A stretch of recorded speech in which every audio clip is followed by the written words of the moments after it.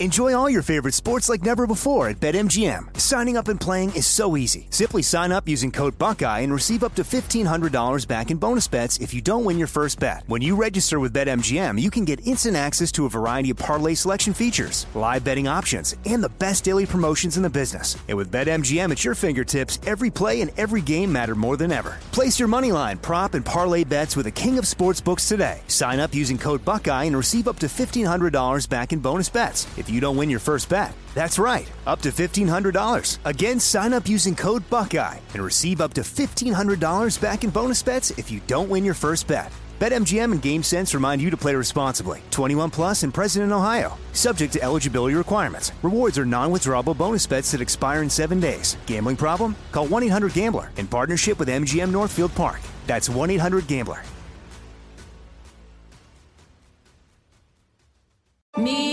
Focus Features presents Back to Black. I want people to hear my voice and just forget their troubles. Experience the music and her story. Know this, I ain't no Spice Girl. Like never before. That's my daughter. That's my Amy. On the big screen. I want to be remembered for just being me. Amy Winehouse, Back to Black, directed by Sam Taylor Johnson. Rated R, under 17, not a minute without parent. Only in theaters May 17th. Do you dream of a healthier life, but education feels out of reach? Trinity School of Natural Health makes holistic education accessible with online programs to fit your busy schedule. Trinity School of Natural Health makes holistic education accessible with online programs to fit your busy schedule. Trinity School's Certified Natural Health Professional Program is the perfect entry point to gain foundational knowledge to empower yourself, your family, and your community to live healthier lives. Turn your passion into a career. Visit trinityschool.org for more info now. Hey everybody, Robert Evans here, and I wanted to let you know this is a compilation episode. So every episode of the week that just happened is here in one convenient and with somewhat less ads package for you to listen to in a long stretch if you want. If you've been listening to the episodes every day this week, there's going to be nothing new here for you, but you can make your own decisions.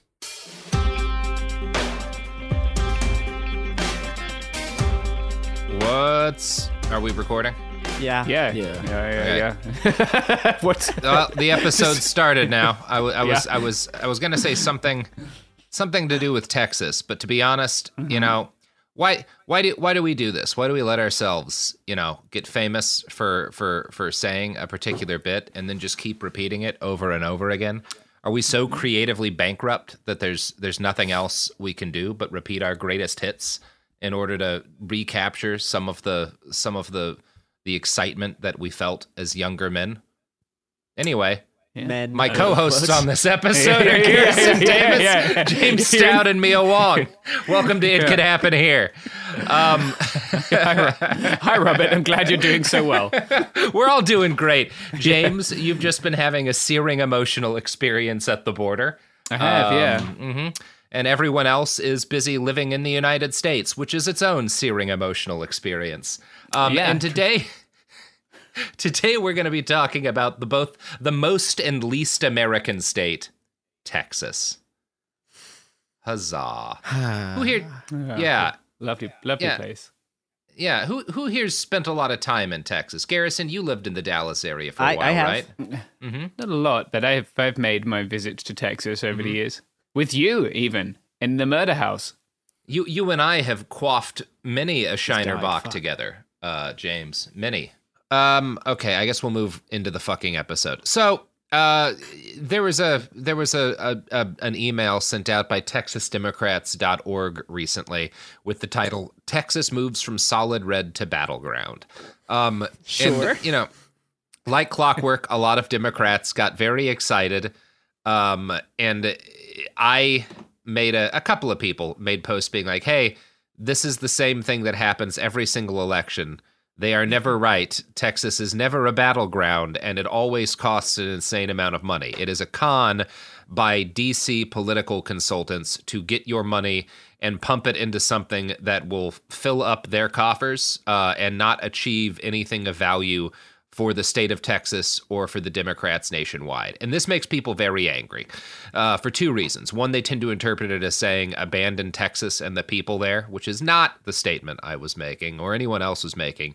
And number two, everyone kind of obsessively starts pointing out like, look at how over the last 30 years, the things have narrowed in Texas, and the proportion of like Democratic votes is raised. This is winnable. We can do it. We're going to talk today about why anyone who talks to you about flipping Texas as a political goal that you should give money to is conning you.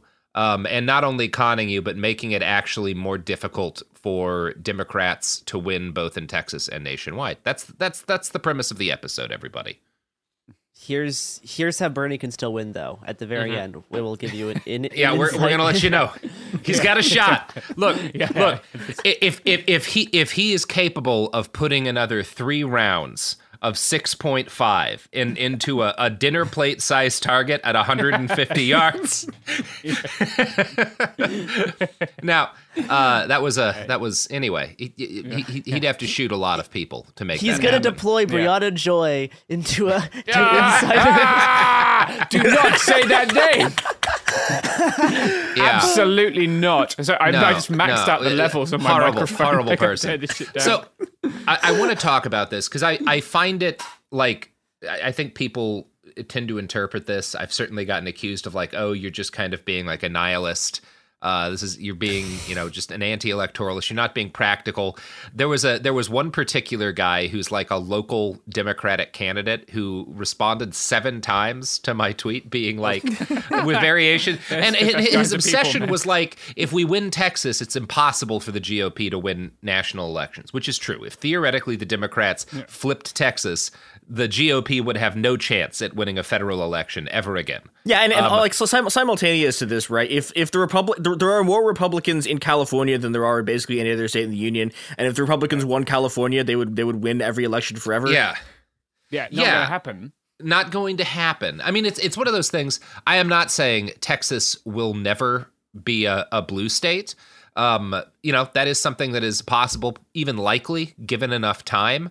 What I am saying, the argument that I'm making here, and I'll provide you with evidence, is that number one, focusing on these elections from the top down. And when you're saying we want to flip Texas, that's a top-down approach, right? You are not focusing on, we want to fill up and win a bunch of different local elections. We want to flip, the state houses. We want to flip a bunch of mayoralties and stuff. You are saying what matters is how Texas votes in the national election. And if you were to kind of eke out a bare, like in Georgia, right, where you get a narrow victory in the federal election, that would be great for the Democratic Party. One of my issues with it is that kind of focusing obsessively on flipping Texas isn't focusing on the stuff that actually will help Texans, like Texans currently being targeted by the state government, because flipping the state in a federal election, but not taking the governor's seat, not taking the lieutenant governor's seat, not like actually taking the state house, doesn't improve life for people in Texas. I think the kind of the degree to which the federal government, Biden's administration, has been unable to push back very effectively against kind of a lot of the shit that DeSantis has been doing in Florida. They have started to make some attempts, is evidence of this. And kind of more to the point, even if you don't agree with that, fundamentally, these strategies that the Democratic Party has embraced in Texas do not work. The Texas Democratic Party is incompetent. They are bad at their job. They are worse. People bring up Georgia a lot when I talk about flipping Texas, and folks are like, well, we flipped Georgia. And it's like, yeah, because the state elected officials and candidates in Georgia, number one, the state party did a much better job of kind of harvesting is a weird way to phrase it, but of incubating talent to run for election in a number of local offices than the Texas Democratic Party has ever done. And that was a big part of what allowed them to be competitive and eventually to flip the state. There's a lot of like kind of dollar sign information on how bad the state party in Texas is at this shit. And I guess I should go ahead and provide some of that now. So in the 2022 election, the midterms, famously an unusually good showing for the Democratic Party nationwide for a midterm election. Everywhere but Texas, O'Rourke ran against Greg Abbott. He lost by 11%. This is kind of to contrast the election that got everyone excited when he was running against Cruz. I think they were like 3% apart. And again, the only reason there was this kind of mistaken belief and excitement among Dems that O'Rourke, because he was so close to Cruz, had a real shot of winning Texas. No, he got kind of close to beating Cruz because even Republicans hate Ted Cruz. No one has ever liked that man. His own wife can barely stand to be in a room with him. His political allies would turn the other cheek if fucking somebody. Yeah, anyway, we shouldn't talk about political assassinations on this podcast. It wouldn't anger anybody though, right? Lindsey Graham has said that. Like Lindsey Graham's what maybe the only good joke a Republican elected official's ever told is that if you were to shoot Ted Cruz on the floor of Congress and the trial was held in Congress, like nobody would vote to convict the murderer. Anyway, so Beto lost quite badly to Greg Abbott. And beyond that, basically every statewide candidate that the Democrats ran lost in that election. It was a bad election for the Democratic Party. And people who pay attention to Texas politics and actually aren't just trying to grift your donation money know this. Joel Montfort, a Democratic consultant in North Texas, said, quote, "It's been one election after another where we ramp everybody up and set these expectations that we're going to finish in first, and then we finish in second. I don't see any indication that we can win at statewide levels or won't continue to bleed House seats to the other party." I love the use of finish in second there, as if there's a podium on elections. Well, I think there's libertarians. There's libertarians. That's not out of the range of the Texas Democratic Party. To take the L to Jill Stein. Yeah, there were some some wins by Democrats in Texas. They managed to hold on to 2 out of 3 seats, congressional seats in battleground regions in South Texas. Yeah, but they still lost one. Yeah, they did still lose one. Insane. And the GOP had to spend a lot of money to do that. But one of the points is that so they held on to 2 of those seats and they won a contested seat in the suburbs of Dallas. And but basically in all of these areas, these were super narrow wins, the big successes, and they were narrow wins in areas that Joe Biden had carried by double digits 2 years ago. And Joe Biden is a historically that is some of what will show you how bad the Texas Democratic Party is. Joe Biden is not a popular president, and the fact that he carried a lot of these areas by more than the candidates who narrowly won in 2022 could is not a great sign for the way things are trending.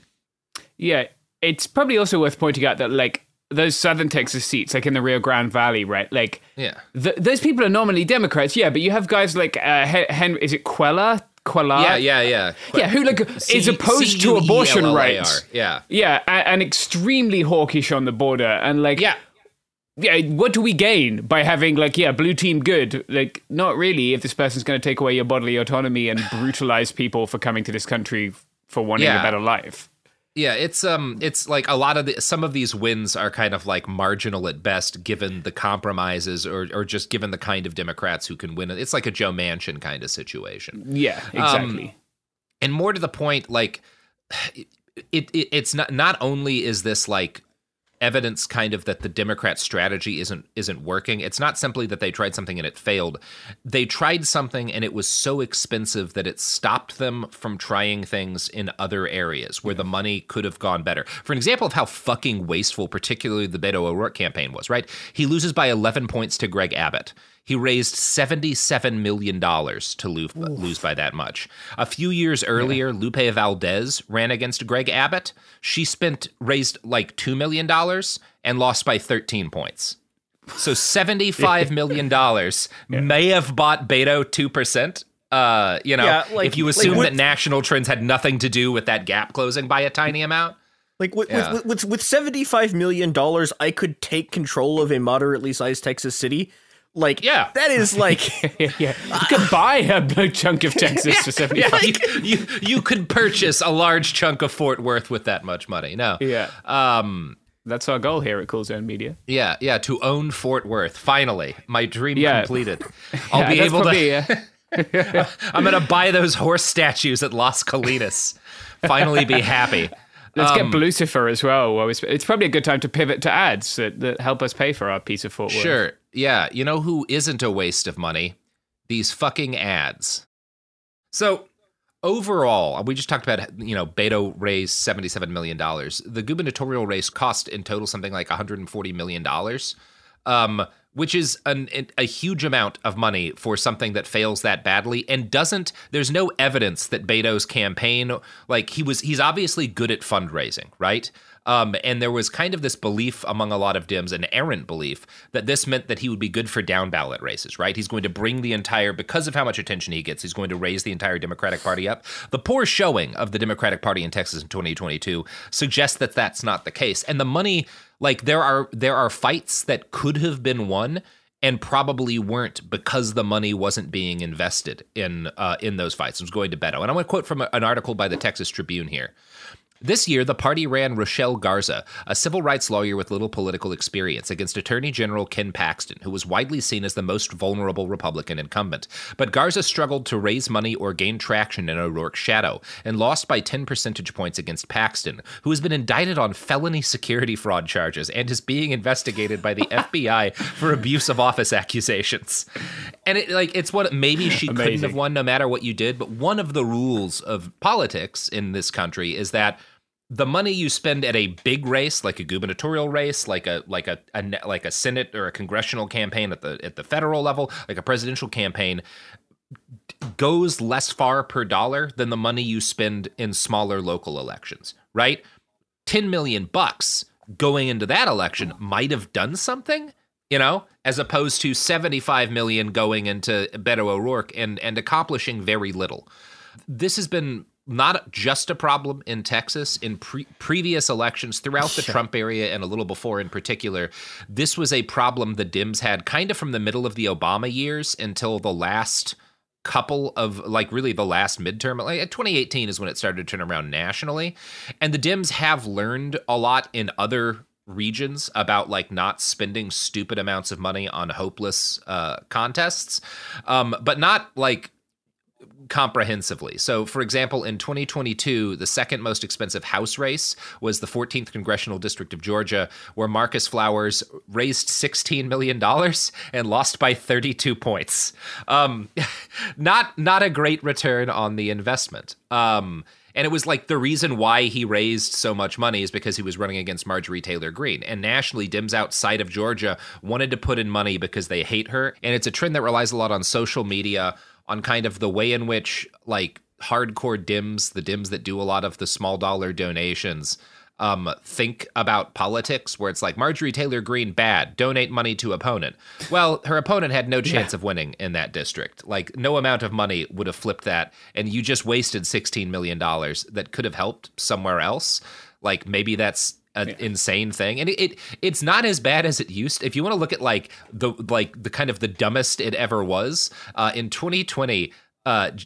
So Lindsey Graham's seat was up in South Carolina. Oh my God. And Jamie Harrison ran against Lindsey Graham, and Dems again, because Lindsey Graham, evil, raised $130 million and he lost by 10 points. Amy McGrath lost to Mitch McConnell, who is another, you can always get a shitload of money to fight Mitch McConnell. $94 million, lost by 20 points. Either of the, $130 million, $94 million, that's two state legislatures you could have flipped or at least made progress on flipping, right? That amount of money could potentially do that, or at least help set up, get a couple of people elected who have a chance at kind of broadening a base of support and becoming, leaders in states that are currently dominated by red legislatures. There's a chance at least here. And that specifically the state legislature thing this has been a problem with the Democrats for fucking ages, which is that they just it is only genuinely in the last 2 years the Democrats have started giving a shit about state legislatures. And this is one of the things from the Obama era. One of the reasons everything sucks so much is that the Democrats managed to lose oh God, it was I think the total number, they lost 1,000 seats. Yeah, it was 2010 a nightmarish failure. We were seeing the product of this, right? Wisconsin was sort of just a hellhole for the last decade. And and these are Minnesota too. There are lots of these states that not Minnesota. What am I talking about? Michigan. Yeah, Michigan. Yeah, and there's a lot of these states, and and both of these places were winnable, right? The Democrats are winning there now, right? but they just like fucking left, like, you know, they fucking left Flint to get poisoned by lead because they just not like the only things. The problem is there's no money for consultants in sort of like down ballot, like state and like local races, just jack shit, right? And the Democratic Party like is not run by sort of like it's not a party in like an actual real sense. It is a collection of consultants, and those consultants only care about Senate races. Sometimes they care about House races, and they care specifically. They spend all of their fucking money on presidential races, and you know it's like, and the Republicans don't do that because they have a bunch of like people. They because they have a bunch of their, like part of their base, right, is these like small and mid scale capitalists in cities and in rural areas who have like immediate concerns about like there's like. There are specific workers who they want like lives to be worse. And so because of that, the Republican machine is like seized the entire fucking country. And the Democrats have been sitting around like spending like $1 trillion on Wendy Davis losing by 20 points. Yeah. And it's like you get these like cases where you're looking at $30 million being spent, failing to unseat Marjorie Taylor Greene or something like $33 million, something like that. But what you don't like at the same time as like that's happening is all of these massive amounts of money are being devoted to these like to the races that get attention because there's famous names involved. You have like in 2020, I think it was, you have or no, it was 2022. You have the election between Ted Budd, a Republican, against the Democrat Sherry Beasley in North Carolina, where the Democratic Party decided not to prioritize this election because it wasn't winnable. And then Budd wound up winning by just 4 points. That's a seat you could flip with money. That's not an unreasonable thing, as opposed to, again, the races where it went to and people are losing by like 30 something fucking percent. And if you want to know who a serious candidate is, who is not just trying to do the sexy thing or not just trying to like, again, flip the state so that we can win the federal election, but actually wants to help their state. And this is, again, there's very nice things about Beto O'Rourke. I was in Texas during the ice storm. He did good work during the ice storm, like actual like community defense kind of stuff that I do have some respect for. He is not and has never been a serious politician, and I will tell you why. He went from winning an election to losing a state election against Ted Cruz, to losing a presidential race, to losing the governor's seat. That is so fucking scattershot. That is not building a base of power. That is not building from the ground up and like encouraging the growth of other personalities. You're just darting from whatever the sexiest and most like PR-driven race is. That's not serious. I want to talk about what, number one, the Democratic Party, the shit that, like, as we've said, they're getting better. The National Party got a lot better at this, particularly in 2022. It was less stupid than the previous couple of elections had been. Really difficult to be more dumb than that, but it is. See British Labor, et cetera, et cetera. Israeli Labor actually is the big one. Oh my fucking god! No, but British Labor are taking some. I want to talk about what has worked and what I think could work again. And to do that, I'm going to talk about a guy named Howard Dean. Who here knows who Howard Dean was? Garrison? Sadly. Yeah, a little bit. Have you all heard the video of him screaming that got him like that destroyed his career? So I have not. Okay, well, James, would you load that up for us so we can play that in a second? Let's do the Dean. So Jamie, pull that shit up. Yeah. Howard Dean ran for president and was the first national political candidate to use the internet effectively to raise money in the history of U.S. politics. He's kind of pre-Obama worked out a lot of the strategies that Obama's people wound up using to very successfully raise money for him. He was really good at it. He was a reasonably intelligent candidate, and then he gave the speech that we're about to play for you, and it completely cratered ended him as a candidate. I would say the thing about Dean is stunningly unlucky that he ran in the time that he did. Yeah. Because the clip you're about to hear is 1,000 times less weird than anything DeSantis has ever done. Like he ran in there was Dan Quayle, right? But like he ran in an era where like the seriousness and like non-weirdness of politicians was so much higher. I mean, it's in the chat, so you can Mia, pull that shit up. This is a good Get shit. straight to that beautiful scream. We're going to South Carolina and Oklahoma and Arizona and North Dakota and New Mexico. And we're going to California and Texas and New York. And we're going to South Dakota and Oregon and Washington and Michigan. And then we're going to Washington, D.C. to take back the White House. Yeah! That's it. That ended his career as a candidate. Yeah. And like it's a little silly, but that wouldn't be a 12-second news cycle today. No. But after kind of failing out as a presidential candidate, he became chairman of the DNC, the Democratic National Committee, and he was a pretty good one. His kind of primary strategic vision was what he called the 50-state strategy. Which is don't focus just on swing states, never write a state off at unwinnable. Instead, spread the money that the DNC has around to campaign throughout the country, everywhere, particularly to fund local DNCs so that they can start building a stable of candidates that can attract voters and eventually win local elections.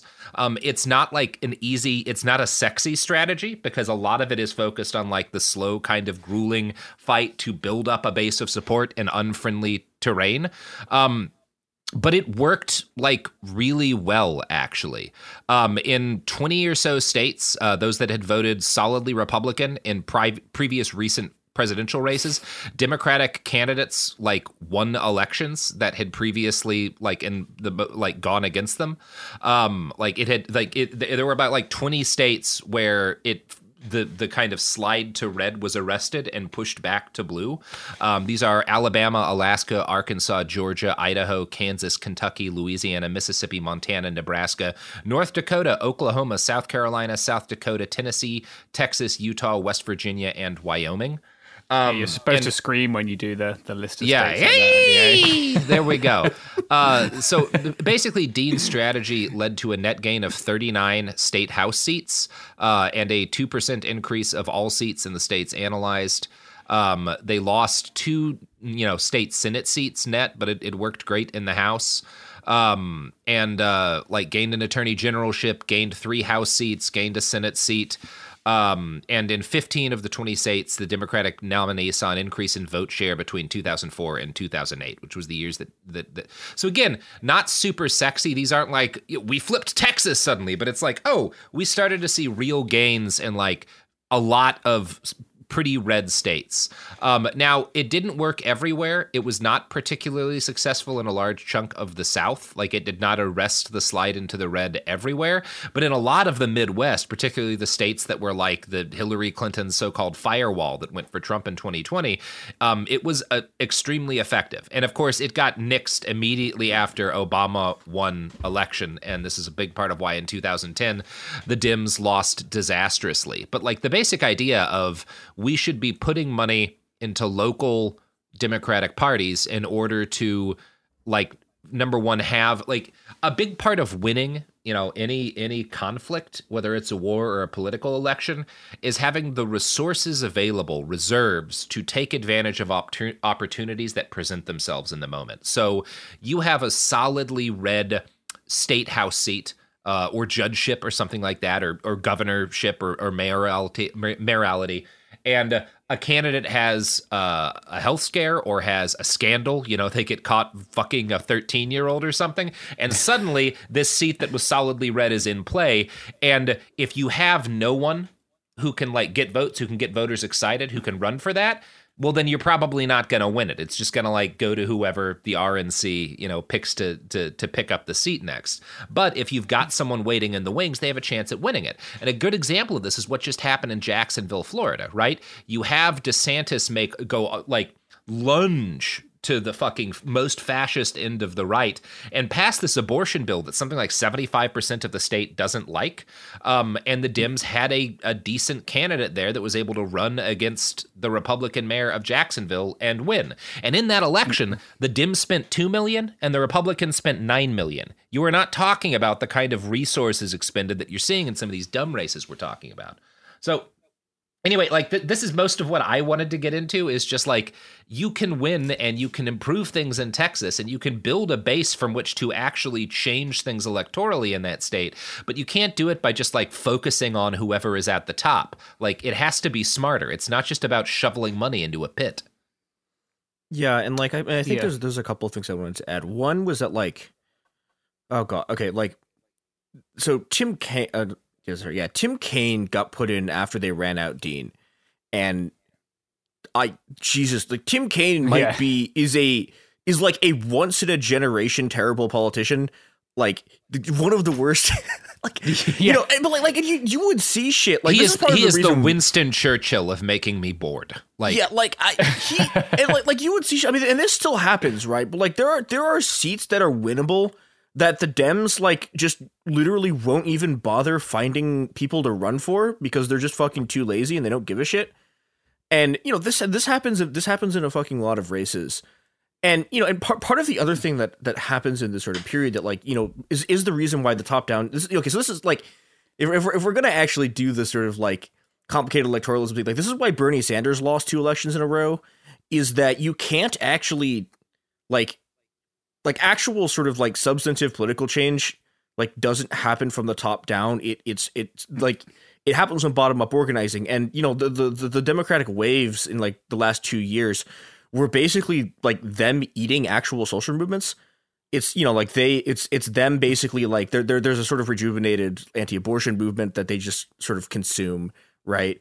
They've been doing a very, very good job of sort of like eating like whatever sort of queer rights like movements exist alive. And they had kind of stopped doing that for a while because they chose to just like destroy Occupy rather than like try to co-opt it. Yeah. And, you know, I mean, there were reasons for that, right? But like part of the thing, like if you are a Democrat and you want to actually like win Texas, you need to have like actual sort of social movements that, you know, the Democrats can eventually take over and destroy. But in the time between destroying them and you know, like in the brief time while they both exist and are controlled by the Democratic Party, that's how you actually sort of like build the kinds of coalitions, to build the kinds of organization that win these races. And the Democratic Party has just no interest in doing that, like almost anywhere, basically outside of Minnesota, where I don't know, those the Minnesota Dems are fucking built different. I don't know. I don't have another explanation for that. But like, yeah, it's I don't know. It's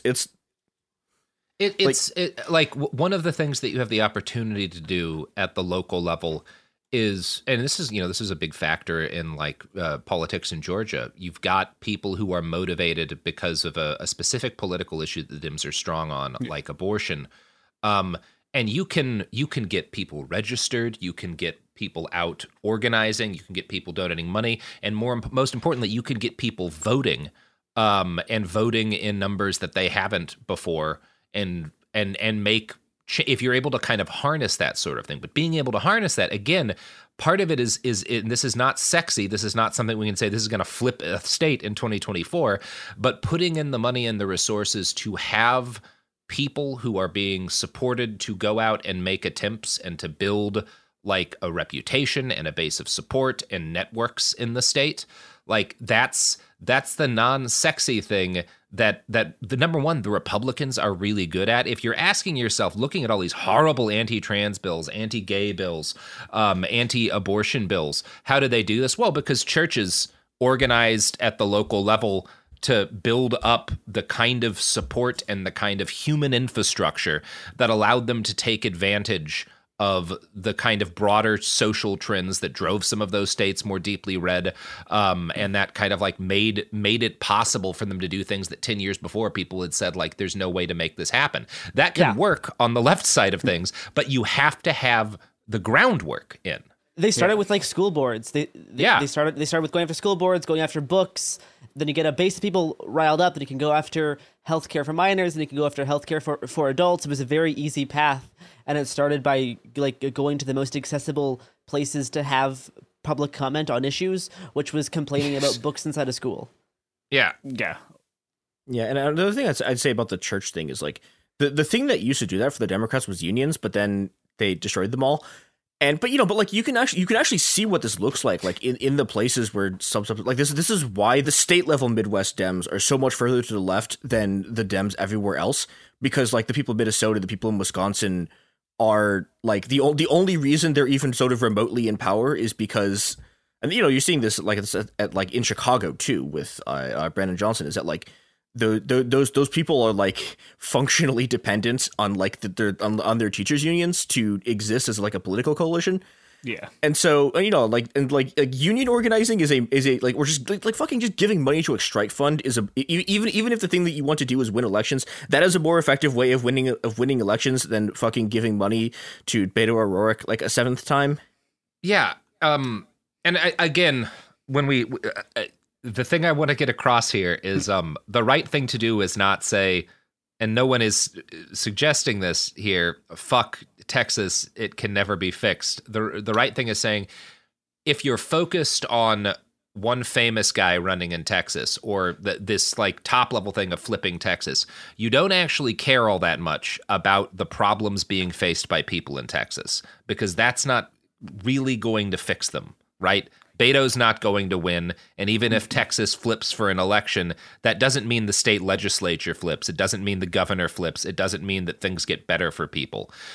Doing these kind of bottom-up approaches, number one, will eventually flip the fucking state, right? There is a demographic trend happening.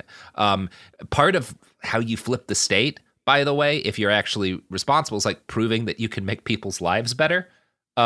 If you want to flip the state, that's maybe more ethical than just being like, what if we dump $170 million to like try to make this guy who goes viral on YouTube or Twitter sometimes look better, right? Maybe one of those is more ethical than the other. Anyway, I don't want to rant about electoralism anymore, but as a transplanted Texan, I get frustrated by this.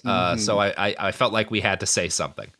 Yeah, I also get frustrated by Beto O'Rourke claiming to be punk, which is the least punk thing in the fucking. Well, that's another episode. No, we have one elected leader who's gotten anywhere close to being punk, and it was Bernie Sanders when he got into that cold book depository that November morning with a Mannlicher Carcano rifle. Extremely punk. Anyway, cutting the feed here.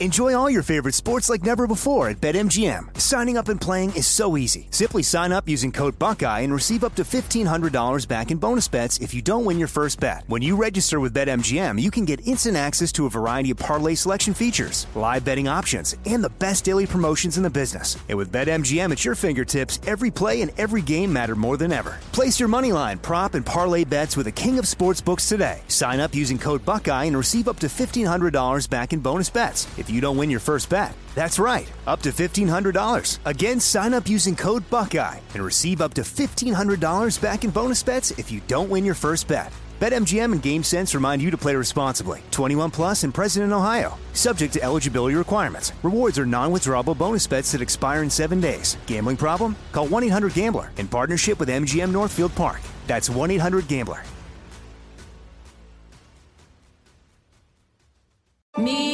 Focus Features presents Back to Black. I want people to hear my voice and just forget their troubles. Experience the music and her story. Know this. I ain't no Spice Girl.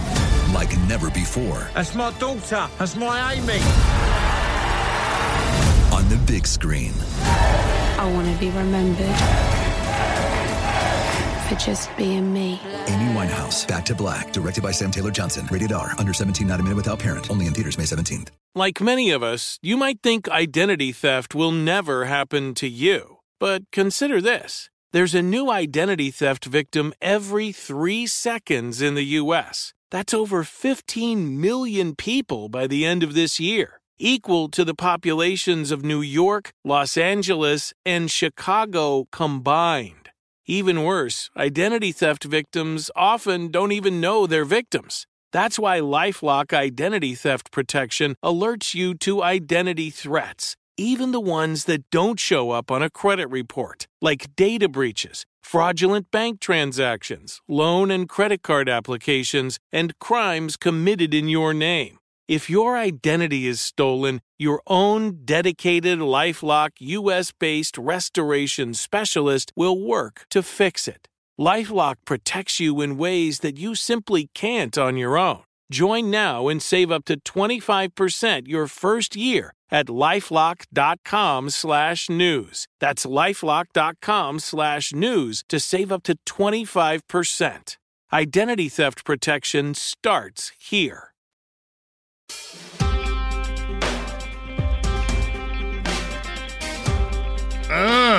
Oh yeah.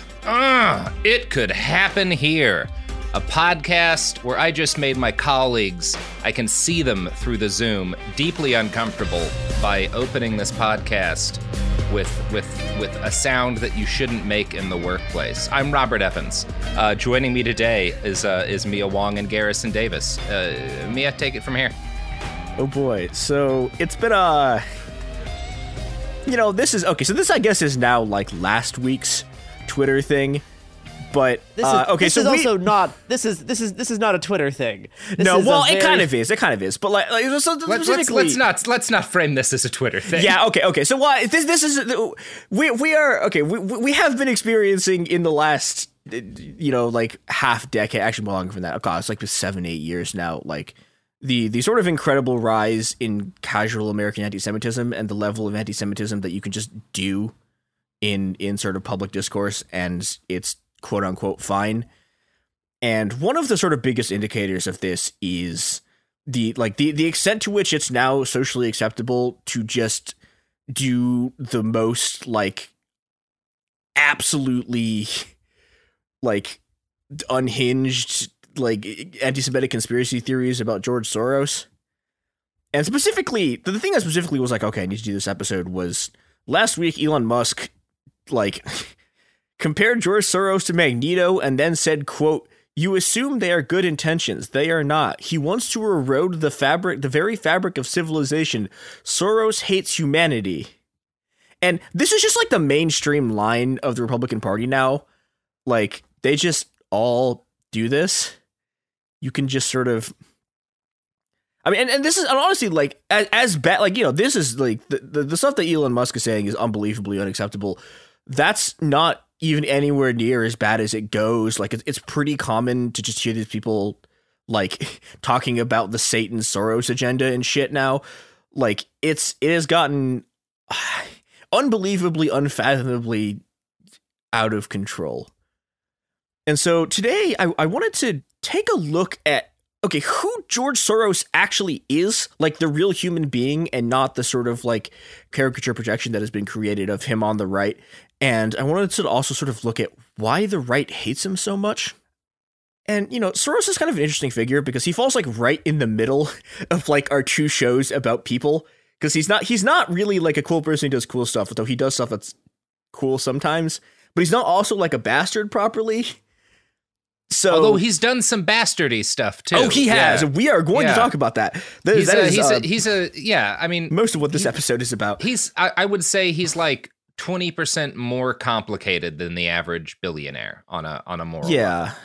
I think that's fair. I think like 20 or 30%. There's somewhere in that neighborhood. Yeah. And I think there's 3 George Soroses. 2 of them are real and one of them is fake. There is, so George Soros is a billionaire philanthropist, right? And, so that means that he has a sort of billionaire side and a philanthropist side, and they are very often working at cross purposes. Sometimes they're not working. Sometimes he aligns them together. Sometimes he doesn't. And so the way I've sort of structured this is like the first episode, we're going to be talking about the sort of billionaire side and how he did that. And the second episode is going to be more about the philanthropist side and how both of these basically have been kind of accidentally structured in such a way that the right was like, oh my God, this is the perfect guy to do anti-Semitic conspiracy theories about. And then there's also the third George Soros is like the one who's just literally the devil who the Republicans have made up. And yeah. So George Soros was born to a Jewish family in Hungary in 1930, which is not a good time to be born to a Jewish family in Hungary. No. Really? There's not a good time to be born to a Jewish family in Hungary until like I'm gonna say sometime in the 50s. Yeah, I will say that it gets way like it is way worse when he is born than it was in like even like the 1890s, which is like not a great time, but it's gotten significantly worse. He is 14 when the Nazis invade Hungary in 1944. And this is the point at which we get to our first Soros conspiracy, which is that there's this it's thing, a little more complicated than it's not really the Nazis. It's a little more complex than the Nazis when the extermination of the Hungarian Jewish community begins really in 1944. Yeah, and so there's a thing that happens. I don't know. He and his dad have a kind of complicated like set of things they survive. And there's a part of the story that gets picked up by the right that gets, if you've ever heard Alex Jones talk about Soros, the second or third thing he will say is that like Soros is a Nazi collaborator, was like a willing collaborator with the Nazis, which is not true. And also like he's 14. Like, you know, but that's I don't really call even like 14-year-olds in the Hitler Youth willing collaborators because they're children. Like, you have to have a line at some point. Yeah, even with Nazis, where if they're kids, they're not really morally responsible either way. Yeah, and like, you know, so the specific thing that he does is there's these notices that are sent out by the government that's like telling Jewish people to like go like to a place, and if you go to the place, you're going to get rounded up and killed. And basically, so the thing that actually happened is that so George Soros's dad is told to do this, and he gives it to George Soros and is like, go tell these people that they've been called for this, and that if they go, they're going to get taken away. And this has been transformed by, you know, this is a nightmarish thing these people are surviving. This has been transformed by a bunch of the worst people who've ever lived into Nazi collaboration, which is also, you know, the part of the story that never gets told, even when people sort of like do the like dive into like, oh, this is fake, is that the thing that like Soros's family spends the rest of the war doing is basically getting like counterfeit papers to Jewish families that like says that they're Christian, and you know they legitimately save a bunch of families from dying in the Holocaust. And yeah, you know, the shit that Jones pulls on them is like part of this because of like the job this guy who's like saving young George Soros has involves like basically like itemizing stuff left behind by Jewish families forced out of their homes.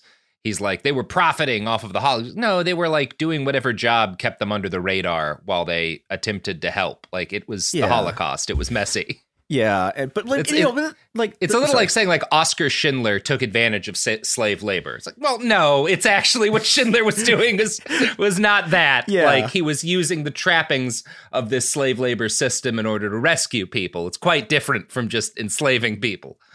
Yeah. I think the thing that's really disturbing about this though, right, is like, okay, like this is like Alex Jones is Alex Jones, right? He's just going to say the worst shit you've ever heard. But like this is like a thing that mainstream right wingers just say now. Yeah. And it's just like unbelievably horrible, and it sucks, and it's just like not true.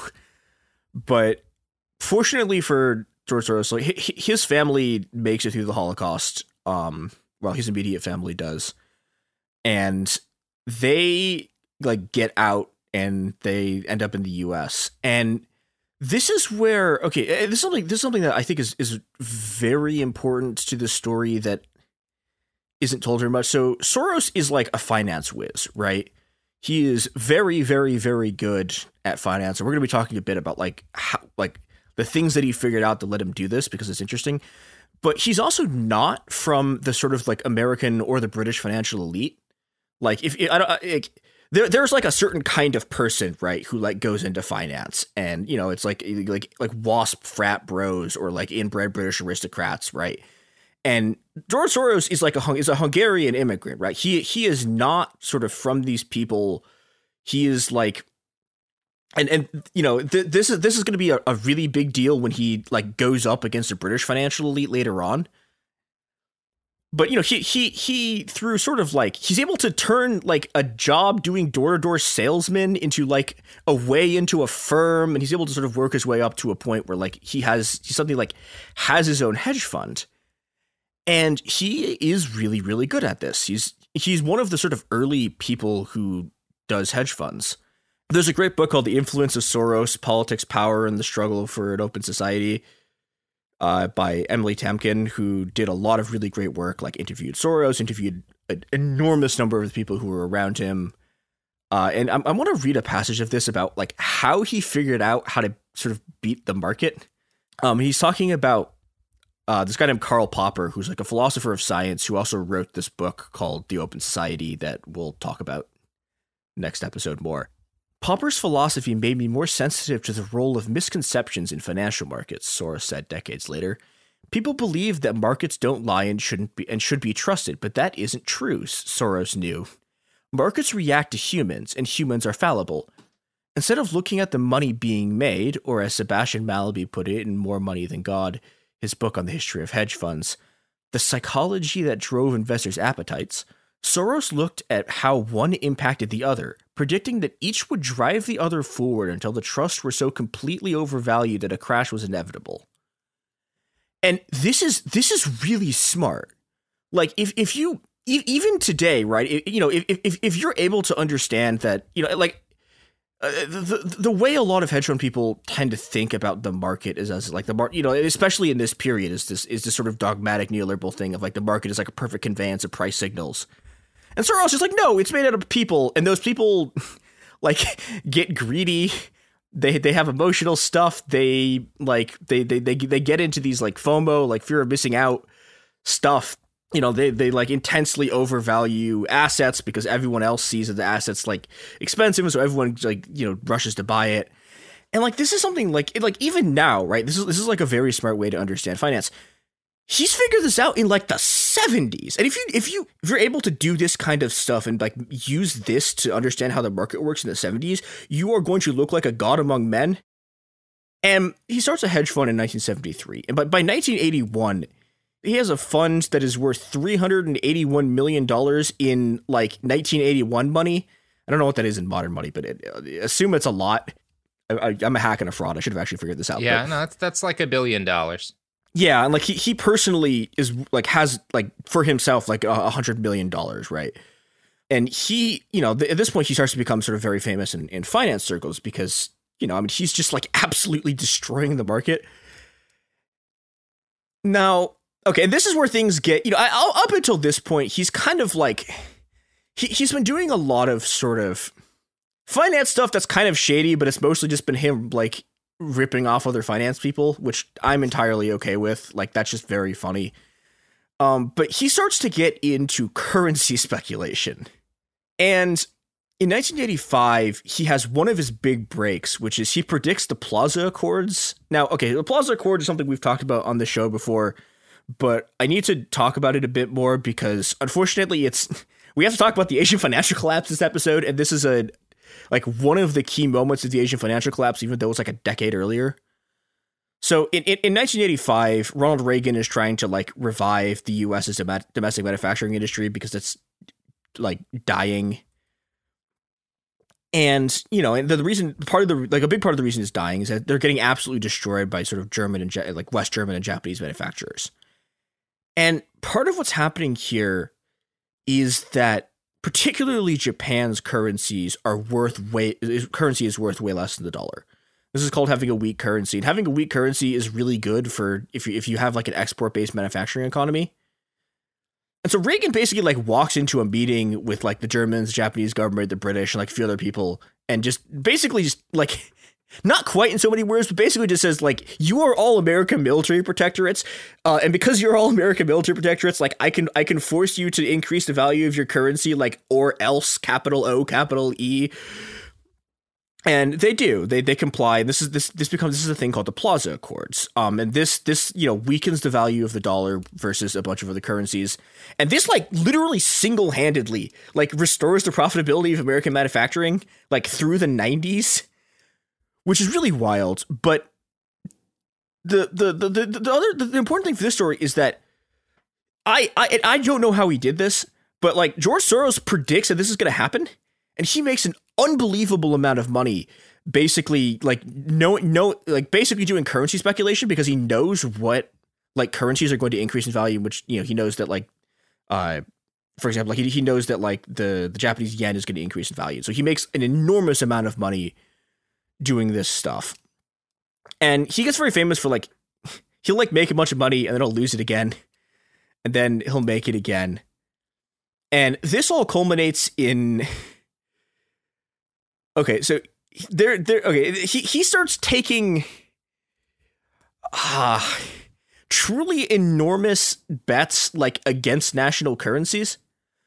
And there's one of these that's just funny, and there's one of these that's really bad. So we're going to do the funny one first, which is, so in 1992, Soros, and this is the other part that never gets talked about, is like, it's not just Soros doing this stuff. He has like allies, because like as big as Soros' firm is, right, he can't, him and his allies are going to take a $15 billion short position on the pound. And even he doesn't have, like, nobody, like this is like 15 billion of 1990s money, right? Like, you need a bunch of firms working together in order to do this. But he basically takes this massive bet that the pound is going to go down. And because of the way that these bets work, like, the actual value of the pound, like, collapses.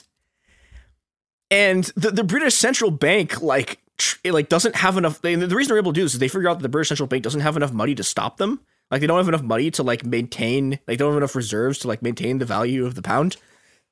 And so he gets, like, completely blamed for this, even though, again, there's, like, other people involved in this, right? Like, the front page of the Daily Mail is literally his face in the title, "I made $1 billion crashing the pound." Based. Which is, okay, so, like, on an anti-British level, this is very funny. It's... No, so there's a bunch of arguments about, like, what does this mean for, like, the world economy and for national sovereignty.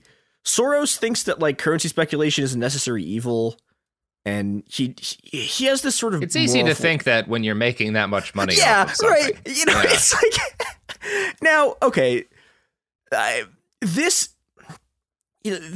like, specific thing, which is, like, a banker comes in and is able to manipulate the value of a currency. This is like absolutely like this is the fodder for like the absolute most paranoid fantasies of the anti-Semitic right. Like, it's this sort of like rootless cosmopolitan banker like attacks the good and righteous like noble people of Britain thing. And this is how it gets framed in the press, who are like, the press is, I mean, it's the British press, right? Like, the British are not known for, you know, not being anti-Semitic. And so they just like go wild with this. But, you know, like, this particular thing he's doing against the British, part of what's happening here, right, is there's this kind of like national populist equation thing going on here, where there's this assumption that like the Bank of the British Central Bank is like an entity that is identifiable with like an ordinary person in Britain. And like, no, like the British Central Bank is run by just unbelievably inbred aristocrats, right? And, you know, and I think they're pretty believably inbred. That's fair. Yeah. We're just talking about like 0.56 of a Habsburg unit. You know, the Habsburg is the international unit for measuring how inbred someone is. If you're unaware. That seems like a reasonable amount of inbred for these specific people. Mm-hmm. But, you know, like, but this is what I was talking about. Like, at the very beginning, I was talking about sort of like Soros not being from this sort of like normal class of finance people. And the thing is, like, the normal class of finance people are fucking terrible at their jobs, right? Like, these inbred British aristocrats and like the fucking American like cocaine frat boys, just doing lines of cocaine off each other's ass cracks. Like, these people all suck at their jobs, and George Soros is like smart and is good at his job, and so he just like absolutely goes through these people like a fucking flaming chainsaw. And he just like, you know, and the maneuvers that he's doing here, he just like absolutely humiliates all of the people at the British Central Bank. He's humiliating, like, and not just those guys too. He's humiliating the Tories. He's humiliating like all of the people who are seriously important in the real in the sort of real British economy. And he can do this, right, because like his opponents are, you know, people who are like they're promoting their like they take in like their people from college, right, and they're promoting them based off how good they are at golf. And so when he just sort of like walks in and just makes billions of dollars just like destroying these people, he makes just a permanent enemy of a very, very powerful, like, faction of the British ruling class. And the British ruling class, like, I don't know, it is hard to find people who will beat the British ruling class in an anti-Semitism off. And this is one of the things that sort of, you know, if we're looking at like why Soros specifically is the guy who all of these sort of right-wing conspiracies wind up being about, like, part of it is because he pisses off these specific people. Yeah, these guys whose like dads were all friends with the King of England, who was like a close personal buddy with Hitler. Like it's a bunch of guys who are already pretty bigoted, and then they get beaten at their own stupid financial game. And so like the fact that it's a Jewish dude who does it means that they're going to be even more racist than they already were. And the fact that there's plenty of international anti-Semitism, and that George Soros after this starts funding liberal and you know, vaguely progressive causes, like, yeah, it's not surprising that this is the way things went. Yeah, and you know, and again, like, I can't underemphasize the extent to which this is also very specifically the reaction of the British media class, who, I mean, we know now that those people are psychos. Like we have seen them see a trans person in a boat race, and like 10 years ago, and like draw a giant thing circling them in a boat and making it a front page news story. Those people in the 90s were that's like, true. They are biologically better at navigation. that is actually been proven. Yeah, but they're like just science. as they're just as sort of feral and like terrifyingly bigoted then as they are now. And this means that like just if you're a regular British person and you are like walking down the street and there's a newspaper stand, you are seeing like truly unbelievably terrifying anti-Semitic shit, like just literally everywhere. And this will have no consequences whatsoever.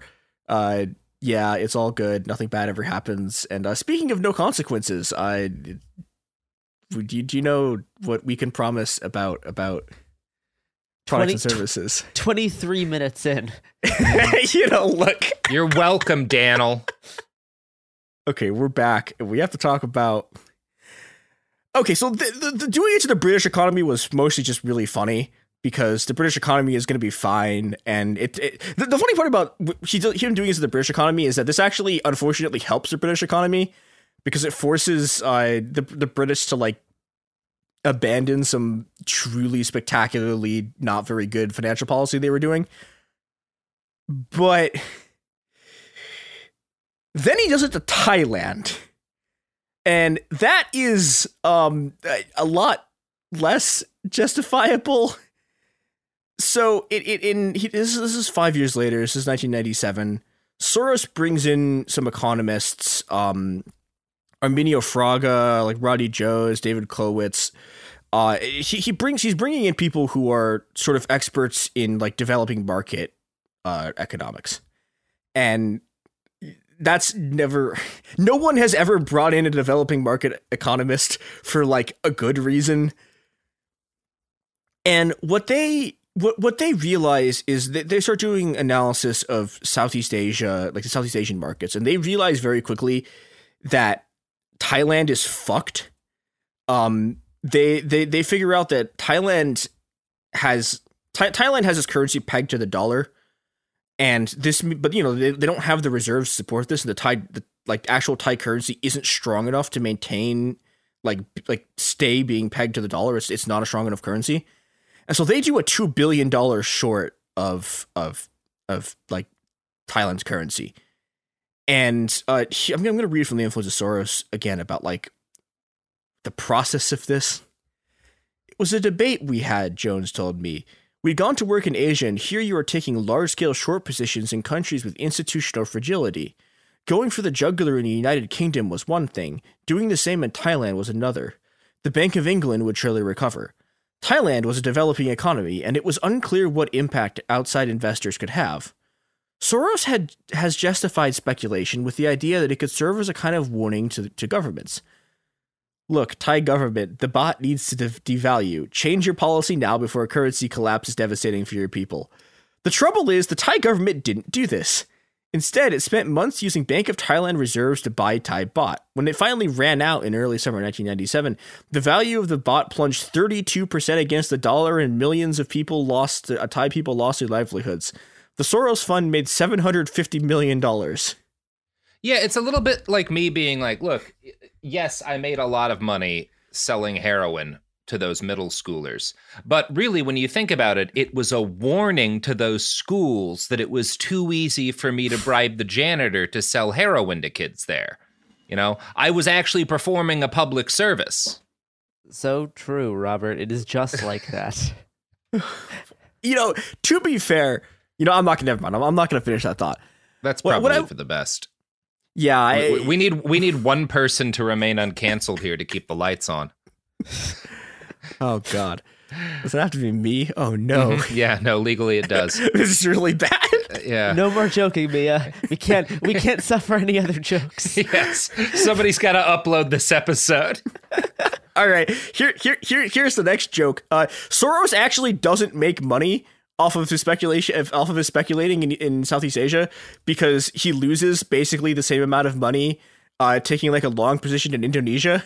Yeah, the same thing happened to me when I took a long position on doing cocaine in my bathroom with the money that I made selling drugs to all those kids, you know? We're a lot alike, him and me. We're a lot alike.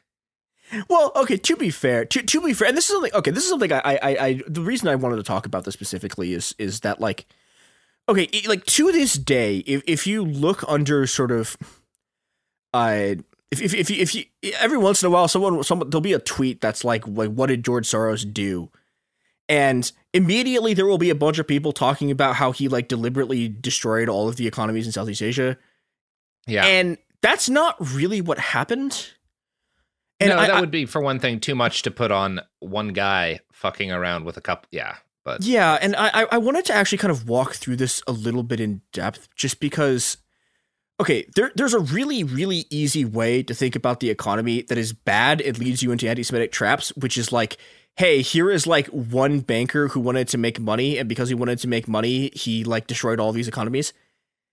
And like on the one hand, yeah, like Soros betting against like the Thai currency is bad, right? Like this is not a thing you should have been doing. On the other hand, you know, okay, so that's like the sort of level one thing, but the thing about this is the sort of like great man anti-Semitism theory of collapse, and this is the theory that a lot of the sort of regional leaders take, you know, because and this is sort of a crucial thing, right? This position very conveniently allows them to just like not think about capitalism in general or like their role in this crisis, which is not insignificant.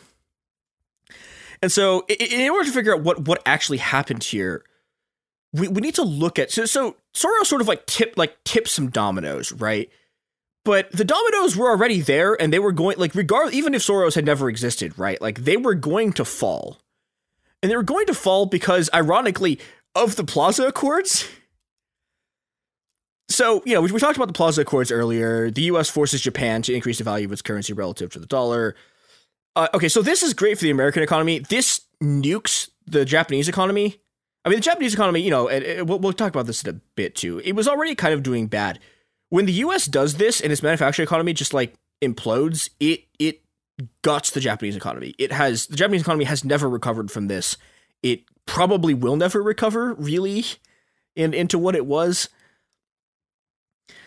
And you know, the effect this has is that now the government of Japan has to figure out how to grow their economy without having any like way to make money that grows your economy.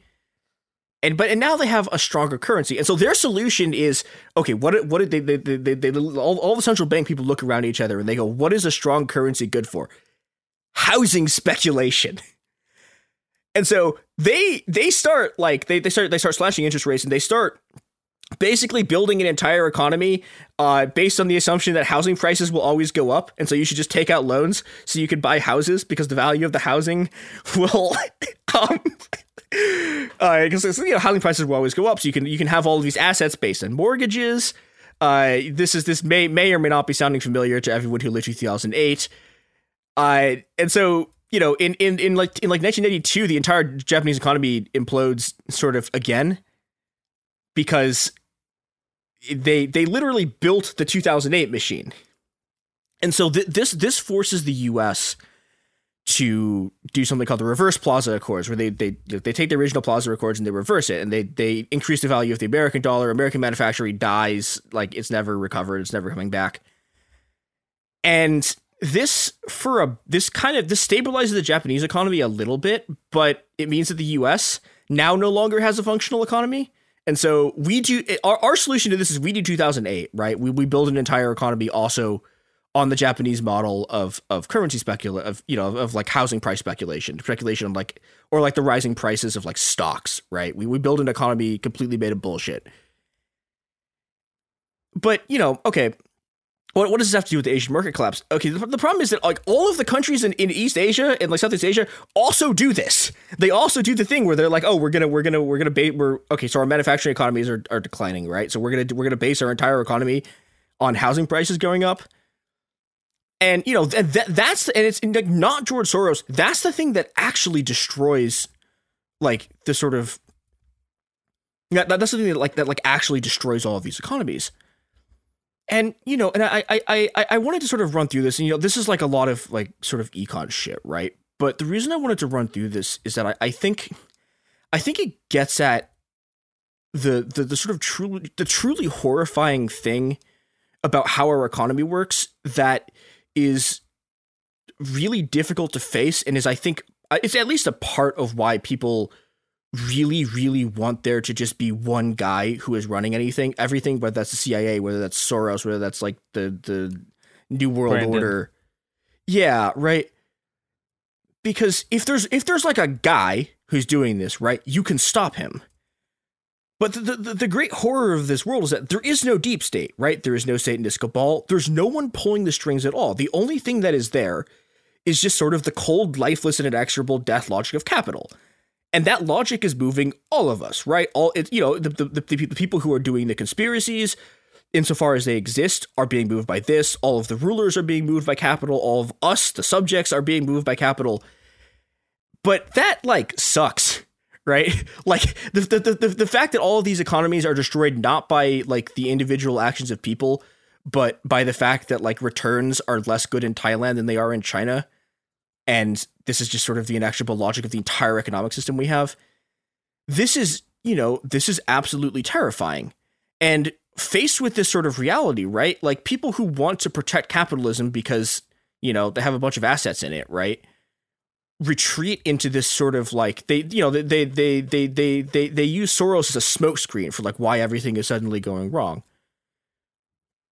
But sort of simultaneous to this, right? This is also a real problem for George Soros because he's like, when he's not sort of in his role as like capital, he's like not a piece of shit. He's like a person who wants the world to be better. And this causes a sort of there was a contradiction in his ideology, right? Which is that he wants the world to be a better place, and simultaneously he's also a capitalist. And these two things are sort of warring with each other. Even as early as sort of the 90s, he's giving speeches about how like his open society that he wants, it's a sort of like this liberal democratic society of like laws and norms and human rights. The greatest danger to it has ceased to be communism. It's now capitalism. But he can't do anything about it because he is also a capitalist. And next episode, we are going to watch Soros, like, through his philanthropic endeavors, attempt to solve the problems that his economic system has caused and fail catastrophically and become the sort of boogeyman and the anti-Semitic specter of every conspiracy theory in the world. Mm-hmm. Yeah. So check out that next time. And, if you're hanging out around Clark Middle School and you have $40, I can hook you up with some of that sweet black tar. So, give me a ring. My phone number's posted in the show notes of every episode.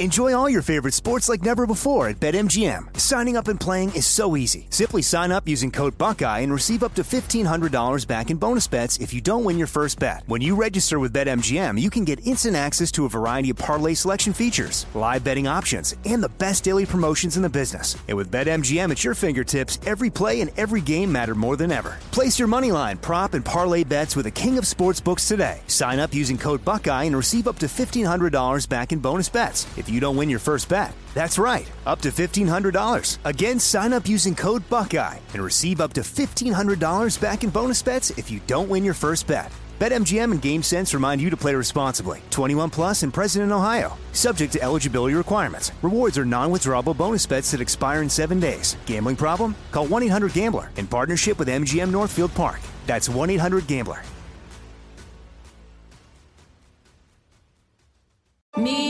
Focus Features presents Back to Black. I want people to hear my voice and just forget their troubles. Experience the music and her story. Know this. I ain't no Spice Girl. Like never before. That's my daughter. That's my Amy. On the big screen. I want to be remembered for just being me. Amy Winehouse, Back to Black, directed by Sam Taylor Johnson. Rated R, under 17, not a minute without parent. Only in theaters May 17th. Do you dream of a healthier life, but education feels out of reach? Trinity School of Natural Health makes holistic education accessible with online programs to fit your busy schedule. Trinity School of Natural Health makes holistic education accessible with online programs to fit your busy schedule. Trinity School's Certified Natural Health Professional Program is the perfect entry point to gain foundational knowledge to empower yourself, your family, and your community to live healthier lives. Turn your passion into a career. Visit trinityschool.org for more info now.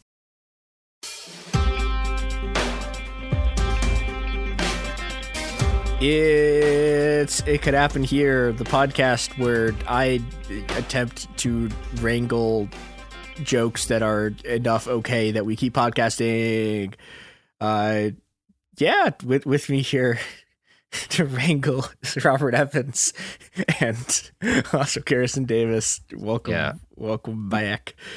My two uses in this series are to make corrections on Hungarian history of the Holocaust and talk about selling heroin to children. So proud to be here. I'm very excited. You're going to hear me complain. You're going to listen to me very briefly complain about Play-Doh, a thing I did not think I was going to do when I started this. Like the philosophy guy? Yeah. Okay. All right. Okay. So, all right. Why are we eventually going to talk about Play-Doh? So George Soros is probably best known for a foundation that he eventually funds called Open Society. It was originally the Soros Foundation. Then he was like, why am I naming this after myself? And it changed to Open Society. I'm going to read. So the Open Society is a very sort of. Again, I got to say, exactly 20% more self-awareness than you get from the average billionaire. Like Bill Gates is like, we'll call it the Gates Foundation. Soros is like, we'll call it the Soros. Wait, no, yeah. You know what? Well, and to be fair to Soros, right? Out there. Like Soros has a real ideology, and it can't work. But if it did, the world wouldn't be that bad. Unlike what would happen if you let Bill Gates run rampant over the earth, which is the world we live in right now. So I'm going to read a little bit from The Influence of Soros again about like what the Open Society is. I have lived through Nazi persecution and Soviet occupation, Soros later said. Popper's book, this is Karl Popper, Open Society and Its Enemies, struck me with the force of revelation. It showed that fascism and communism have a lot in common and that they both stand in opposition to a different principle of social organization, the principle of open society. So, okay, I read this and I was like, okay, so let's go read Karl Popper's book, which is called The Open Society and Its Enemies. And so I assumed, right? That's interesting, Mia. I was also doing poppers last night. You had the superior experience with your poppers. I'm assuming. I had a bad fucking time when I read this like last week. You should have gotten yours from a gas station too. Yeah, no. Instead, I got it from the internet for free, which questionable results. So, okay, so I read this book, right? So this is, Karl Popper is like normally a philosopher of, well, he's like a scientist, right? He's most famous for like philosophy of science stuff, but he also wrote this book. And this is his critique of totalitarianism. So, okay, I'm expecting, right, it's going to be, half of it's going to be about the Nazis and half of it's going to be about the communists, right? No, the first half of this book is about Plato. And the second half of this book is about Marx. But he spends like 200 pages yelling at Plato. And to be fair, everything he says about Plato and about why Plato is a totalitarian is completely true.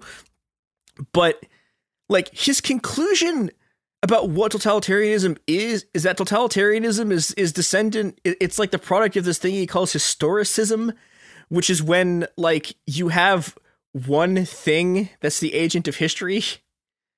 And so he sees like I don't know, like a great man, or like the guy, like whatever, Hegel's Geist, or like one great nation, or like a great class, as like these are all examples of historicism. And if you think about history like this, you will this is how totalitarianism is born.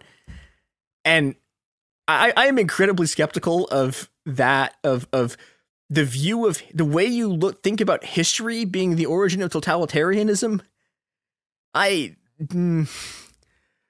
don't know. It's a very, very weird book in a lot of ways. Popper is trying to do this thing that like a lot of kind of liberal philosophers of that period is doing, which is that he's trying to reconcile sort of like individual freedom, but then also sort of economic egalitarianism. And, you know, okay, so if you were actually serious about doing both of these things, right? Like the two things you care about on Earth are protecting individual freedom and achieving economic egalitarianism, you have two options.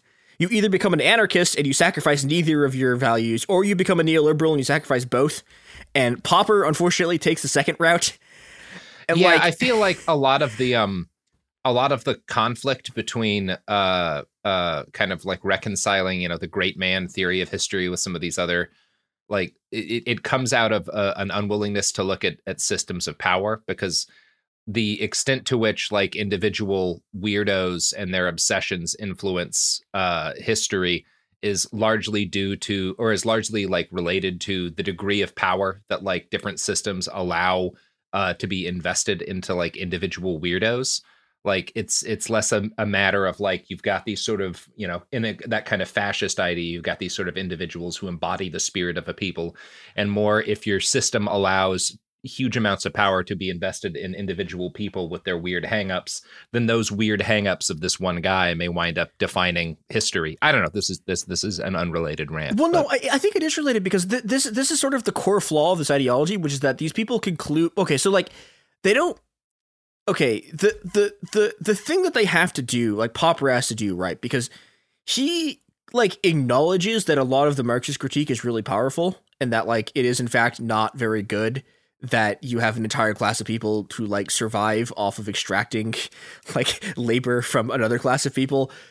But, you know, if you accept that, right, you can't actually like defend capitalism on the merits of it being an economic system. You have to like do this like circle run around dance of like defending ideas. And this all gets to this point where the problem that you're talking about happens, which is that like, well, okay, capitalism is also a system where one really weird guy and his like terrible ideas can have an enormous impact on how society operates. Like this is the thing we're all suffering from like Elon Musk, right? Or like what's that guy's name? Like Robert Moses, right?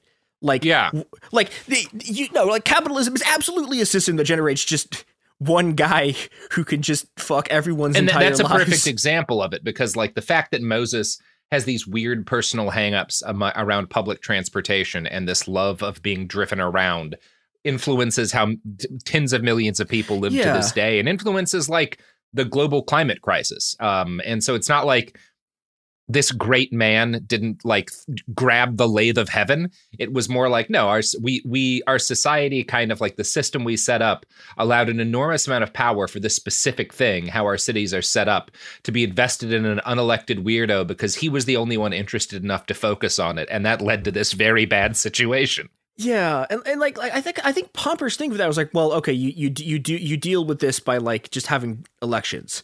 for everyone. And it's like, well, okay, like sometimes you have elections. Yeah, we never vote for crazy assholes. Yeah, like, thank God. Sometimes you get Donald Trump, right? Like these are things that are going to haunt both Popper. Well, Popper doesn't live long enough to see like the absolute worst this can possibly go, but George Soros unfortunately has lived to see exactly how badly this can possibly go. But let's call him by his nickname from now on, G Sizzle.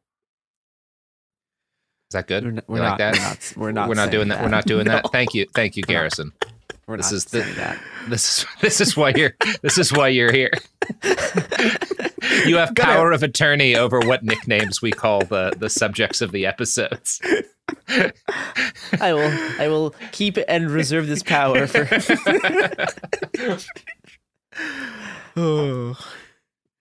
See, this is we've built a system to try and stop individuals with weird hangups from influencing history so much. It's that simple, folks. Devolve powers. Yeah, works great. Mm-hmm. This could work for the presidency. Unfortunately, we're gonna have to talk about Yugoslavia in this episode, so it doesn't always work. Mm-hmm. But all right, so back in sort of the heady days of the 70s and 80s, George Soros, like, okay, he has a dual thing where he at once has his kind of crisis of conscience thing where he's like, I want to actually do something with my life that's not just, I want to have an impact on the world that is positive and not like I made so much money that like gods look at it and vomit. And so his solution is he sets up a tax dodge, and he's actually very explicit about this in interviews that his first foundation to do charity work was set up as a tax dodge. But this is where Soros is very interesting, right? Because he has, for like a billionaire, right? He has some positions that are startlingly very good. So he is anti-apartheid, and that is like not a thing you can guarantee from people in that era. Like, oh boy. He also, and this is something that gets him in trouble like to this day, is he is pro-Palestine. And this is part of why like Netanyahu absolutely hates him. I mean, he's not like okay, he's not like a radical pro-Palestine. Yeah, no, but by the standards of Netanyahu, a radical. Yeah. Yeah. It was like his his sort of like liberal humanism, like, hey, we should not like shoot children with guns thing. Yeah, is broadly anti-shooting children for throwing rocks. Yeah, and like that makes you a like enemy number one of the Israeli I'll put him in like enemy number. No, the enemy number one is those kids, but enemy he's number like number 2. 3 or 4. They haven't whacked him yet. So, oh god, speaking of things that the Israeli government didn't do, so he gets his start. Oh, I thought you were going to do an ad pivot. I also thought that was going to be an ad break. Don't worry, I have a better one. It's coming. Oh, good. So in the 1980s, his first experience like doing charity work is he decides that he's going to go up against like apartheid in South Africa, and this is good. So what he starts doing is he starts giving scholarships to black students to go to the University of Cape Town. And then he learns a very, very important lesson about neoliberalism that he's going to like promptly forget after this, which is that, okay, so what actually happened, what he thinks is going to happen, right? What he's trying to do is he's trying to make sure there's more money for black kids to go to university. What actually happens is that the state uses his money to pay for the existing scholarships and stops paying for any more scholarships. And so there's two things going on here, right? One is the obvious, this is the apartheid racism, right? Like they don't want more non-white kids going to school. But then two, also, this is also sort of a classic neoliberal failure, which is like, when you replace the state with like billionaire philanthropists, the state simply, instead of like, having more of the resources of the services provided, the state just stops doing it and spends more money on cops. And so Soros very quickly realizes that like he figures this out and is like, fuck this. Like, no, I'm not going to help you. Like, I'm not going to help the apartheid government do racism. And so this makes him kind of weary of this stuff because he has sort of seen how you see what happens when you very explicitly try to work within a system that is, unbelievably fucked up, which is that the apartheid government uses your money as a way to like funnel more of their own money into their own pockets. And do you know who else uses systems of apartheid to funnel more money into their own pockets? Oh, okay. I see. I now see what you were doing. I think I think the previous attempt at an ad break was actually better. I was kind of okay. You know. I mean, Mia I accept criticism. Correct that our podcasts are entirely sponsored via a time machine we used to go back to apartheid South Africa and get their advertising dollars. So please keep the Krugerrands flowing and purchase these products and services. I learned that Krugerrands was the South African currency from the movie Lethal Weapon 2.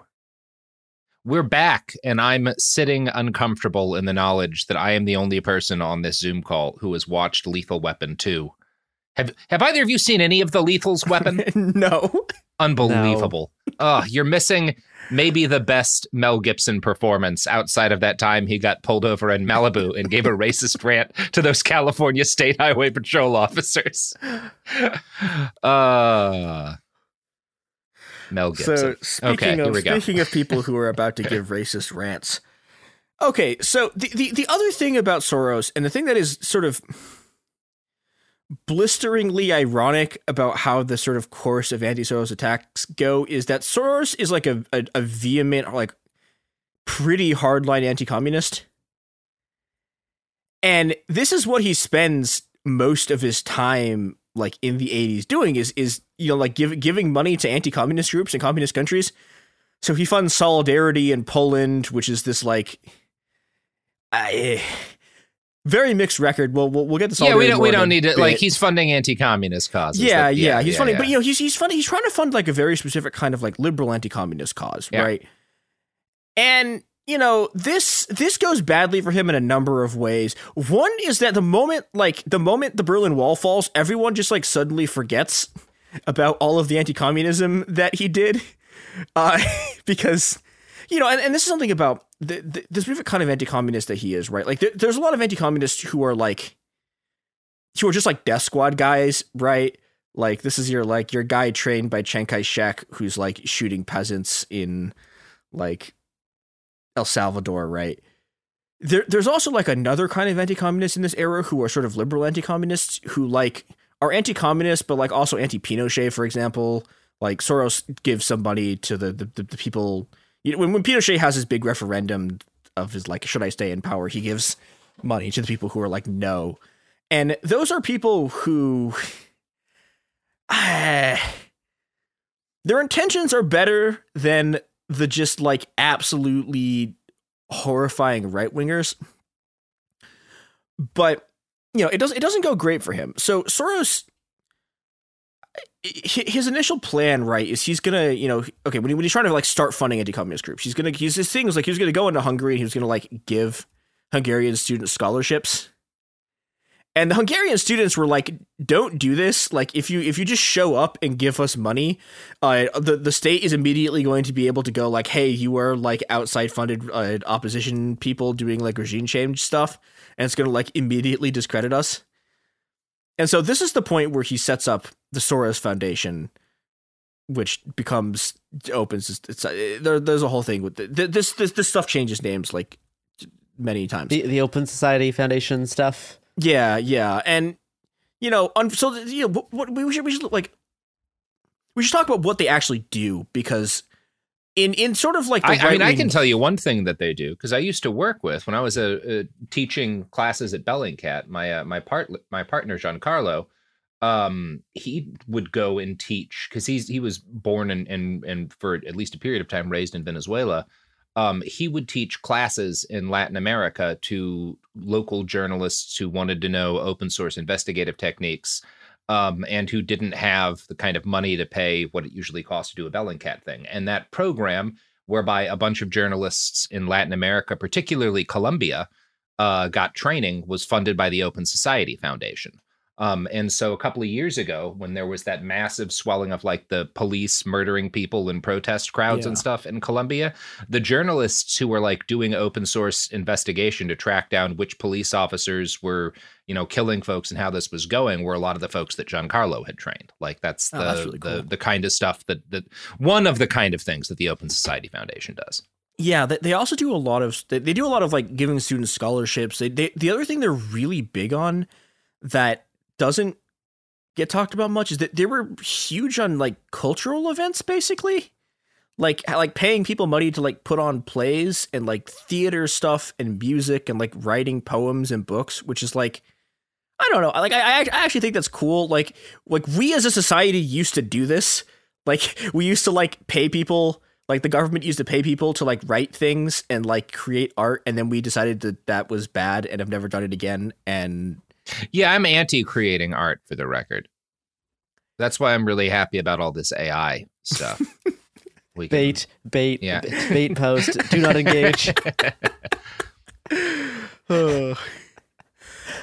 So, unfortunately for the Soros Foundation, one of the people they give these scholarships to is Viktor Orbán, which is... Viktor Orbán. Oh, you mean Viktor Orbán. The Hungarian president in quotation marks. Sure, yes, we shall return to that. This is, I think, maybe the single greatest example of like creating young gravedigger I've ever seen in my entire life. I don't know. Like one of the things that comes up about this, and this is one of the things that another one of the guys who Soros backs, who like betrays him later on, says is that Soros is bad at politics. Like he's like not very good at it. Like he's not, people like the sort of like thing about him is that he's this sort of like criminal mastermind who can like bankroll revolutions and stuff. And he just like gets outmaneuvered by people constantly in ways that are like kind of depressing. Yeah, but okay, so he's spending the 80s like doing all of this, like doing this sort of cultural work, and in Hungary, right? There's a sort of interesting thing that happens where like he's wealthy enough that like even the Communist Party is sort of like has to work with him because he has money, and they sort of don't. But the other thing that's I think important to understand is that he's not like, there's a bunch of foundations who do like exactly the same stuff, right? Like maybe slightly worse. Like, there's like the Ford Foundation, there's like the Rockefellers, right? Or the Rockefeller Foundation. Like they all like at any place where open society is like doing stuff, there's like a worse version of it that the Ford Foundation and like the Rockefellers are doing. But, somehow stunningly only one of these groups is singled out for being yelled at all the time. And I will leave as an exercise to the reader why specifically they picked Soros and not Ford. Huh. I wonder what big mystery. I wonder what differences and cultural views might be at play here. Yeah. So, okay, the other real problem that he runs into, which is a cultural problem, is that, okay, this is a problem that all the liberal anti-communists run into, which is that, okay, so the walls come down, right, and the communist governments fall, and it turns out that the anti-communists in Eastern Europe are almost all right-wingers, and their base are all, like, right-wing nationalist fanatics. Here's another Soros quote about this. I thought I would blaze the trail, I would lead and others would follow. But now that I look back, I find that there was practically nobody behind me. I ask myself what went wrong. And part of what went wrong is like what Soros is doing in these places. So, for example, he's involved in funding Solidarity. He's involved in some of Solidarity's negotiations with the government. And then the other thing that he does is he's one of the people who helps like do structural adjustment in Poland. And this goes really badly because, so what we were talking about, okay, we should talk a little bit about what Solidarity is because he helps destroy it by accident. Solidarity is this giant sort of like social democratic union that forms in like the early 80s in Poland. That's like the first sort of independent union in one of these communist countries. And they eventually are able to sort of like knock off the government, but they come into power. And, so they do on sort of Soros's advice and on the advice of a lot of the sort of financial people they're getting, right? All of the people are telling them to do privatization. So they do it, right? They privatize all of these giant state-owned like facilities. They privatize their docks, like stuff like that. And this, it turns out, just causes massive deindustrialization. It destroys Solidarity's base because there's suddenly no longer all of these union jobs at all of these state-owned factories. And so, they lose the next election and then Solidarity like vanishes forever into the mist of time. There's like 6 of those guys left. And this is a real sort of Soros problem. This that like keeps running over and over again, right? Is that, he spent all this time being an anti-communist, but then the actual anti-communists who have bases and who aren't just like destroying their own bases by like doing privatization, which is stuff he's also pushing, right? Are these right wingers. And this is just sort of a fiasco. And, and so like he does like, he tries to do like a very similar thing to what he'd been doing in Eastern Europe and China. And this goes like even worse because he winds up backing one of the CCP factions who gets purged after Tiananmen. And so, Soros, like, as the sort of 90s go on, right, like, he's kind of slowly starting to realize that, like, the stuff that he's doing's not working very well. And one of the sort of, I don't know if consequence is the right word, but one of Soros' sort of like principles that makes him different from a lot of other these billionaires, right, is he doesn't do humanitarian aid. His thing is that like he wants to produce a society that doesn't need humanitarian aid, which is sort of noble, but like then Yugoslavia falls apart, and he winds up doing a bunch of stuff in Yugoslavia. Like he winds up building like a water purification plant in Sarajevo while it's under siege. And the other thing that I didn't know he was like really heavily involved with is like he's basically the reason why the UN War Crimes Tribunal that like tries Milosevic and stuff like happens. Like he funds it. It wasn't really like a UN thing. He was like, hey, we're going to have this tribunal. And then the German government like arrested one of the war criminals just sort of randomly at like an airport or something. And he's able to convince sort of like Clinton and a bunch of other people to like actually turn, and the UN to like turn this into a real court. And this pisses off a lot of people. And like by a lot of people, I mean like very specifically it pisses Milosevic off because somewhat obvious reasons that he's trying to try him for war crimes. Okay, so I think, Gare, you're too young for this. Robert, do you remember Rock the Vote? God. Oh, yes, I remember Rock the Vote. Okay, so one of the things Soros does is he does like he brings like a Rock to Vote. He's like one of the people who brings the Rock to Vote to like Slovakia. Great. And, and this is the first time that this is how we introduce people to democracy, by showing them how cringe it can be. Perfect. Well, and the government is immediately, this is sort of the first time that like a government has seriously like, well, I mean, it's not, okay.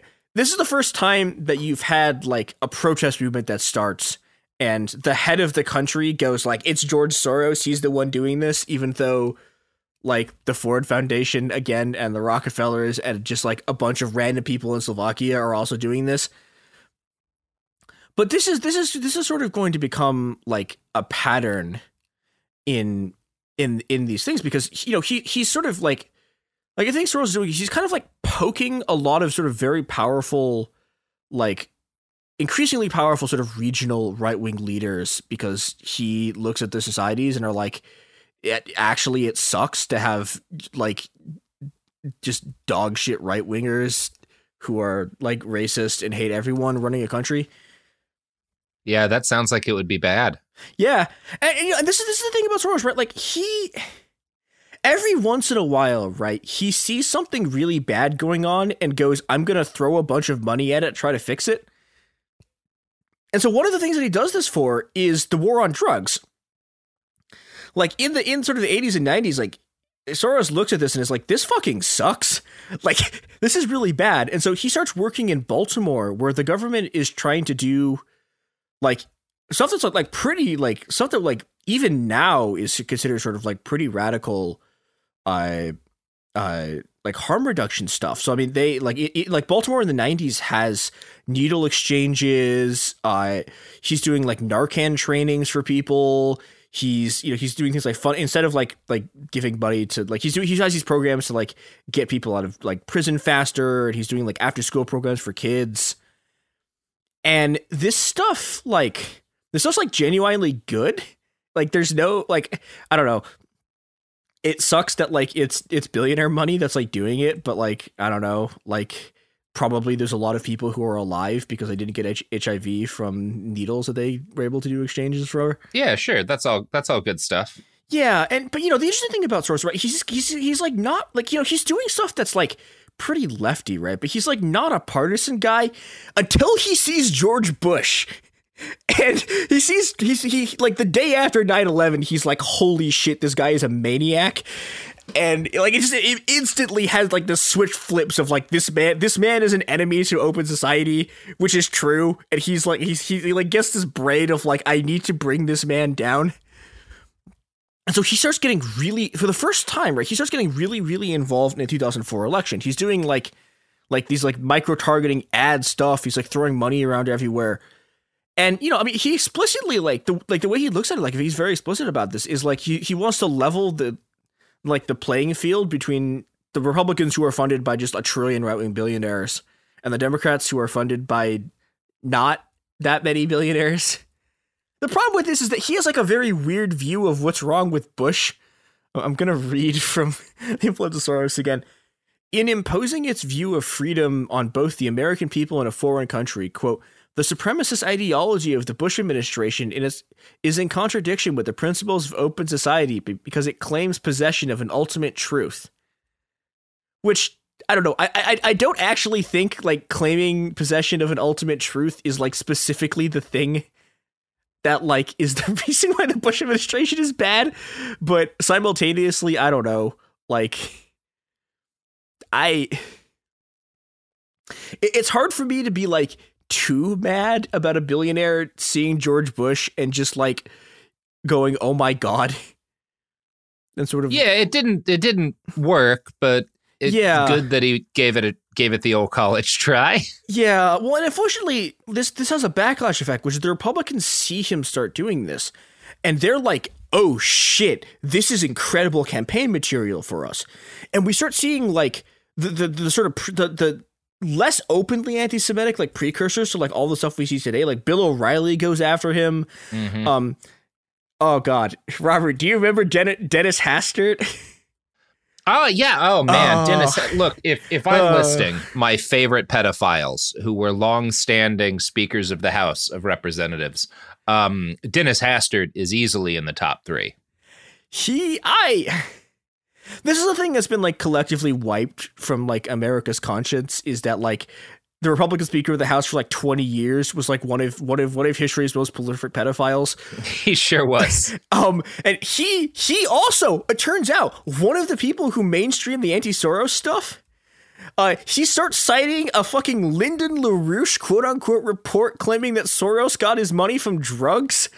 So Lyndon LaRouche is this like fascist weirdo who cut his teeth in running this like anti-communist cult that would like physically fight leftist groups on campuses and would like give information on like student leftist groups and like other leftist groups to the government. Like they are so fed it up that like if you start reading about the LaRoucheites, like they were narking to federal orgs like you've never heard of before. It's a stunningly bizarre like conspiracy cult thing. And Dennis Hastert was just straight up like reading their anti-Semitic conspiracy theories like on TV. But and I think this is something that one of the things I wanted to emphasize like in this episode, right, is like the anti-Soros stuff isn't really like, I don't know what you call it, like or sort of organic anti-Semitism. Like it's not something that like comes from the Republican base, right? This is a deliberate choice by Republican political strategists who are very deliberately like, this is a Jewish billionaire who's helping the Democratic Party. Like we can use this to try to do like culture war shit to win this election. And like we can see the results of this. And this isn't even, we're going to get this in a little bit, but like this isn't even the only time this is going to happen. Where like the specific like Soros like anti-Semitism stuff we're doing against him is like it's cooked up by like very specifically cooked up as a targeted thing by political strategists. I love it. Which it's good. Anyways, we should do ads. Yeah. Speaking of anti-Semitism, you know, just speaking about it. That's what we're doing here. Anyway, here's some ads. We're back. Got another email from the ADL. I'm going to deal with this. Y'all continue talking about George Soros. Oh boy. So, all right, but the other thing Soros keeps doing, like, you know, so in going after Bush, right, he has now made himself, like, he's not enemy number one yet, but he's made himself, like, a pretty high-profile enemy of the Republic, like, the he's right up there with that guy who threw the shoe, yeah. Yeah. Although that guy actually sucks. We're not praising him. We're just noting that a guy threw a shoe. Yeah. He starts this sort of like arc of pissing off a bunch of really, really powerful and important people who are anti-Semitic right-wingers. So remember how I a while back I said I was talking about there was a guy who double-crossed Soros who was like, this guy's bad at politics. So that guy was like that guy was a Georgian protest leader who Soros like helped like his protest movements overthrow a sort of like kind of a pretty shitty like pro-Russian government in Georgia. But like that guy has like a wild arc that you could do his own fucking movie series on. He's now a close ally of Viktor Orban, so it's going great. Wait, how do you actually pronounce his name? I for some reason it always just like pings off my brain. Oh yeah, I mean, Viktor with Garen, I hear are the real brain trust to ask about pronunciations. You've brought together, you know, just the goats of saying words right. Greatest pronunciators.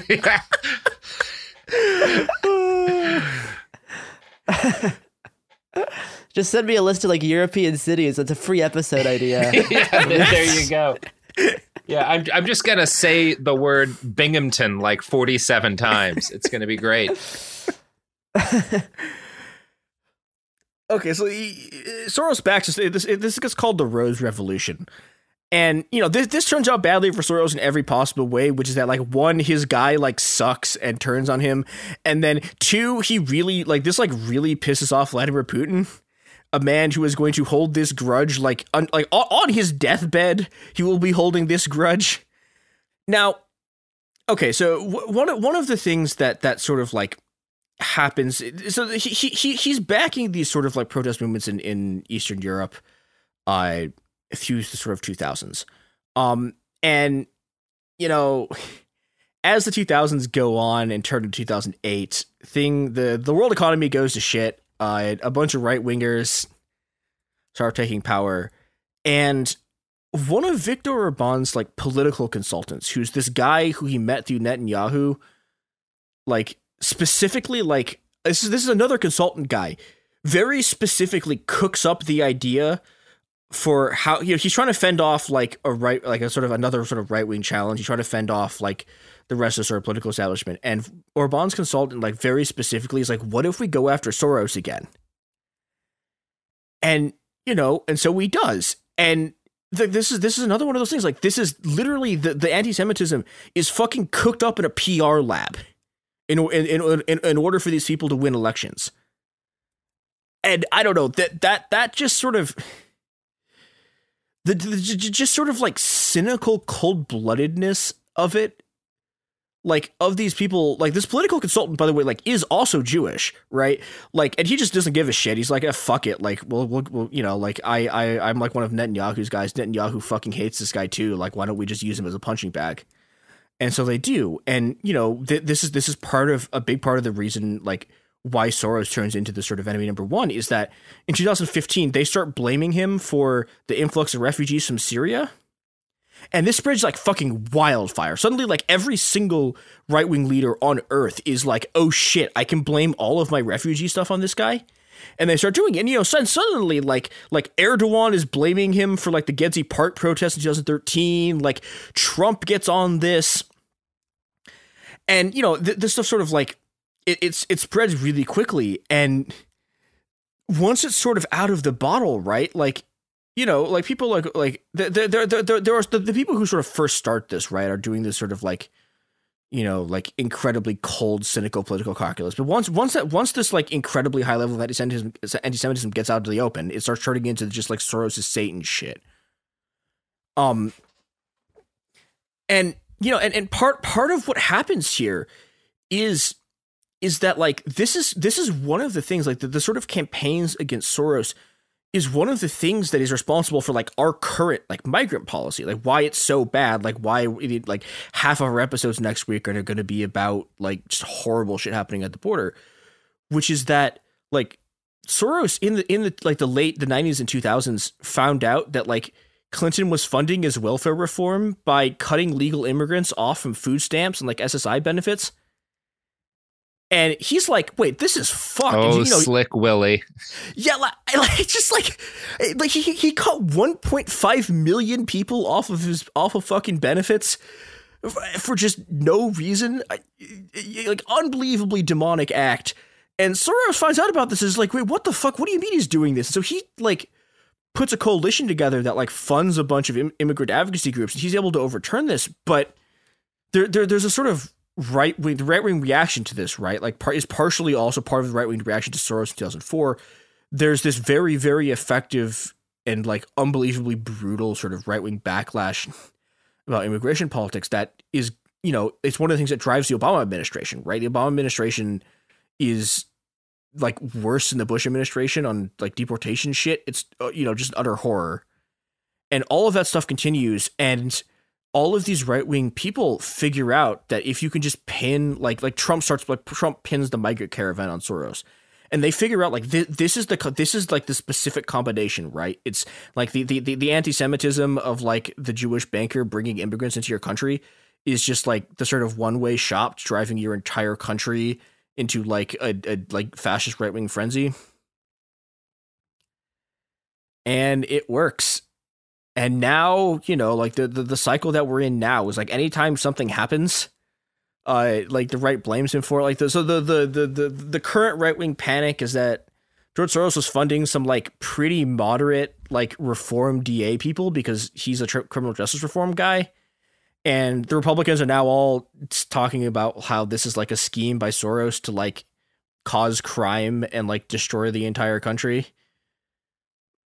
And unfortunately, like this is just like this is just reality now. All of these like really bleakly cynical political leaders and their like pollsters and PR consultants were like, we could use anti-Semitism to win elections, and they did.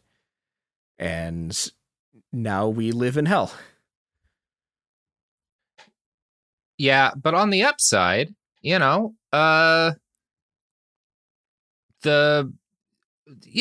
you guys had the new Mountain Dew Zero Major Melon? It's not tasty, but it's in grocery stores. So if you're looking for a Diet Mountain Dew flavor, that makes it all kind of worthwhile. Capitalism, no longer even delivering flavor. That's what I had for you. It was that or another heroin. Why would they need to deliver flavor when instead they can just continue to mainstream anti-Semitism to get right-wing politicians elected, so they can make But you know what? I've been studying this can for a while now, and none of the anthropomorphized watermelons look like they could be racial caricatures. So that's a win, Look, that actually is a racism win. To be fair, if Mountain Dew had made a melon version in 1930, it would have been pretty bad. Like, we would be sharing pictures of those cans on Twitter today and going, "Oh my god!" They would have to make a statement. They'd have to donate some money to, like, I don't know, fund probably scholarships or something. It'd be a real problem for Mountain Dew, is what I'm saying. But today, nothing problematic about the melons on their can. Yeah, I'm sure there's nothing problematic about the soda industry. Aspartame. The health chemical. Well, is that all we had, Mia? Yeah, this is what it could happen here. Well, it's I think now we finally know why George Soros is as bad as Magneto, and why comparing George Soros to Magneto as one of the richest men in the world who owns probably the most influential communication app is probably not a good thing. Okay, one more thing that I want to get at. Fine. Like for like 1 second that I realized I forgot to say earlier is that like Soros is not like in the scale of billionaires, Soros is not very rich. Like he's like the 370th richest billionaire. Yeah. Like he's not even in the top 100, right? Elon Musk, he has like $6 billion. Elon Musk has like $184 billion or something. So like, the relative levels of influence that these people have. No, I was talking about Elon Musk being one of the richest, most influential people on the planet. Yeah. I need everyone to understand exactly how much we're fucking rich. It's like when fucking Henry Ford was like doing anti-Semitic conspiracy theories, and it's like you literally like you personally literally control like more wealth than like all of the people you're ranting about combined. Like shut the fuck up. Oh my god. Anti-Semitism, folks, it sucks, and also rich people do it, even though they are the actual like the actual ghouls. Insofar as anything even remotely like what they're hypothesizing could even potentially exist, it's fucking these people. So yeah, they're bad. Yeah.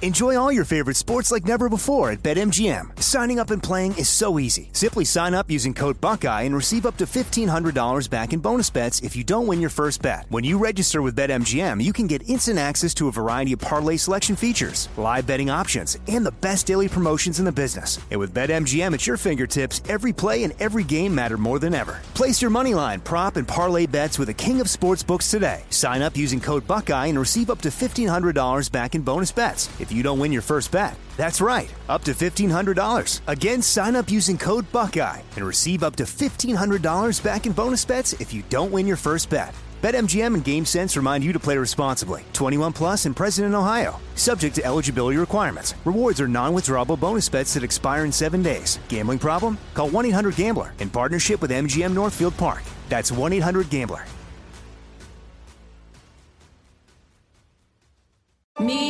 Focus Features presents Back to Black. I want people to hear my voice and just forget their troubles. Experience the music and her story. Know this. I ain't no Spice Girl. Like never before. That's my daughter. That's my Amy. On the big screen. I want to be remembered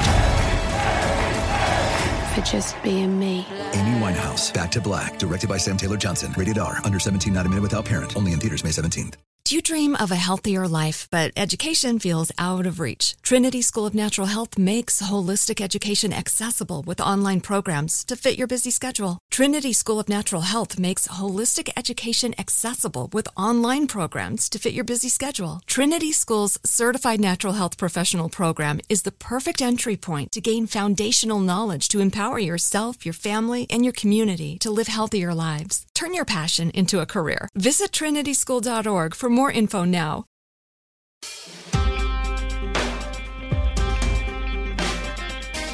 It could happen here. Look, I didn't think of an intro for this one. I really should have. I apologize to the readers. I was reading about Chinese SOEs instead. Yeah, this is a podcast that's I don't know. It's about things. I'm here with Garrett. What a useful description. Unlike all those other podcasts.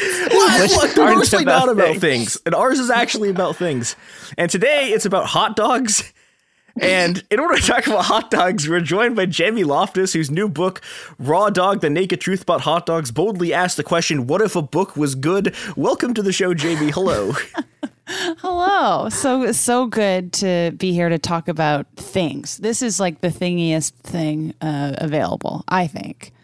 Yeah, so I read this book Okay, I don't know how you're actually supposed to divide up. Like, if you stand up to go to the bathroom in the middle of a sitting, is that still one sitting? Or does it now increase it to two sittings? So I read this book in one sitting, and it was great. Whoa, one sitting with a bathroom break? I think there was two, technically, but yeah. Yeah. It was a good time. Yeah. I'm so glad you liked it. Yeah, and so this is a book that's about hot dogs and also about it's a tale of human and animal misery and suffering. And so, as I was reading the book, my playlist pops up Daniel Kahn and the Painted Bird song, The Butcher's Share. And so I'm like reading about this, and the song starts going, let's take a walk around the old bazaar where every little thing has traveled far. Every pair of pants and grain of rice contains a horror story in its price. Oh my God. And I feel like it is incredibly thematic too. Wow, really theming right at you. Yeah, I was like, wow, okay. I guess reality is just sort of telling me what the plot is right now. Yeah, I mean that in another case, I think that's really important that we're talking about this right now is that I believe your book was officially published on May 23rd. Yeah, which is the 23rd day in the 5th month, which is obvious of the year 2023, which is very important in the Discordian calendar. And your book's about hot dogs, which is it is the one sacred food in the religion of Discordianism. So we for these reasons, I think it's really important we talk about this because you must be a very powerful wizard to have figured this out. Yes, yes, I had to reserve this date years in advance. I saw it coming, and and then by the time people caught on, it was too late. I had already wizarded my way into the most potent release date. And now, I mean, we all may be fucked because I did that. Someone's going to assassinate JFK again. It's going to be great. And this time his head is going to explode like there's twice as much blood in it as the original. It's going to be really shocking. As the original. I love that. It's like as the original like series or movies or yeah. There's going to be a second grassy knoll stacked on top of the book depository. It's going to be amazing. Has reboot culture gone too far? And it's not that good. It's a good question. I was trying to do a reboot culture plug cycle back here thing, and I can't do it. I'm a hack and a fraud. But I wanted to, so I wanted to talk to you a bit about one of the things you mentioned in the book is that you were trying to get into trying to be able to get tours of these meat packing plants, and they just didn't let you. So I wanted to ask a bit about that process because that seemed like it was incredibly chaotic. Yeah, it was really frustrating and humiliating, kind of every step of the way. Where, I mean, as we were traveling, I had, the map of places that I wanted to go. And then I also had a map of meatpacking plants that we could possibly go to on the way. And so I reached out a little bit in advance and either got a ton of just no answers and I would try to call. But generally the excuse I was given was well, we don't let people tour anymore since COVID, because there were a few places. I know that the Vienna Beef Factory in Chicago used to do tours of very specific areas of the factory, kind of the least gnarly parts, which is saying nothing. But there were places that used to let civilians tour, and now it's just, unless things have changed in the last, year or so, no one can. And on top of that, in certain states, and this is also shifting, but ag laws, I think, make it way less possible and appealing for any meatpacking plant to allow other people in, which is, I mean, the ag law rabbit hole is so sinister of just instead of any meaningful improvement in meatpacking plants, they're inventing new laws to combat technology, which is just terrifying.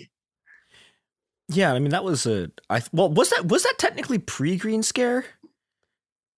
That's a good question. I think that was mostly a mid 90s thing.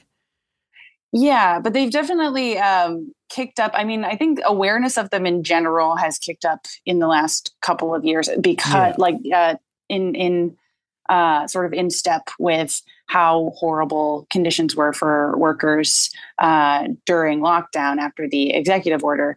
I think there was like all of a sudden a heightened interest in wanting to investigate it, and they were just blocked at every single turn. And there are some, I know that some have been overturned or in the process of being overturned, but I don't know. It seems pretty bleak to me. Yeah. Yeah. And then, like, I think on top of that, right? Like we found out was it like a month ago, like pretty recently also, that there were a bunch of companies, of these meatpacking companies, that were just like using child labor, and the children were getting horribly maimed. Yep. That was didn't make the book, but I could have taken an educated guess.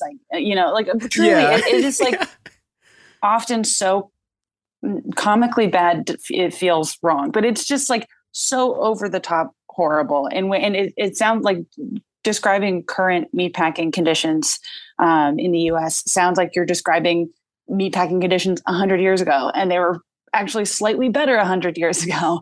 So it is very bleak in the unions that still exist, but they are somewhat weakened, and making it possible for laws like this to sneak through, and active child labor. And I know I put this in the book because it's something I think about all the time, where, down the line, it was reported that not only was working at a meatpacking plant one of the least safe jobs in the country during lockdown, but on top of that, a year later, it was revealed that the top brass at Tyson and Smithfield were directly colluding with the government and essentially drafted the executive order that was given in April 2020 to keep the meatpacking plants open. There were, foremen and sort of middle managers at these companies that would take bets on how many of their employees would get sick. It was just like, it was cartoon evil. It was. Yeah, I'm like constantly haunted by the taking bets thing. Like I think about that like once a week, and I'm like,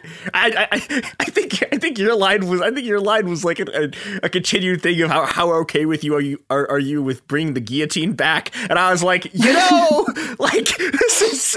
And it's the worst when it's like middle managers. I'm like, what is your end game here? Like, I know what the end game is, but it's so bleak to, be making, just getting by and still betting against your like vulnerable people that work for you, who you see every day. It's just like, whatever, not surprising, but yeah, it's like, wow, there's no justice in hot dog land. There really isn't. Yeah. I'm so curious about how curated what information is allowed to be shared. Like, I'm curious if, I don't know, if they know how bad it is even, or if they're just like conditioned not to think about it. Yeah, from what I can tell, there are, and I write about one at length in the book because it's one of my favorite YouTube clips of all time. This like Canadian TV show that's like I think it's just called How It's Made. But this is a very popular Canadian television show. I watched this a lot as a kid. Really? Yeah. I love shows like that, and I love specifically when they show you how something gross is made, because they're really trying to like keep the mood light in a way that is like so funny with hot dogs, where it's like just these big machines farting out goo, and then there's like this bass line playing that's like boom, boom, boom, boom. The next step in the hot dog's journey is going to the shit vat, and you're like, what? It's so good. But it's really, those clips are ridiculously curated, and to the point where it's like I can't even really tell you what's missing, but you can tell weird PR when you see it, and like they're sort of showing the easiest. I don't know. It reminds me. I don't know why I'm like Theranos pilled today, but like it reminds me of the anecdote about Elizabeth Holmes where she was like taking Joe Biden around Theranos, and then there were like people in each room setting up the next room to look like it was a functioning business, as they were taking him through the rooms, and successfully deceived him. That's very much what hot dog production clips feel like to me, which is wild because they're still disgusting. Like you cannot make it look good.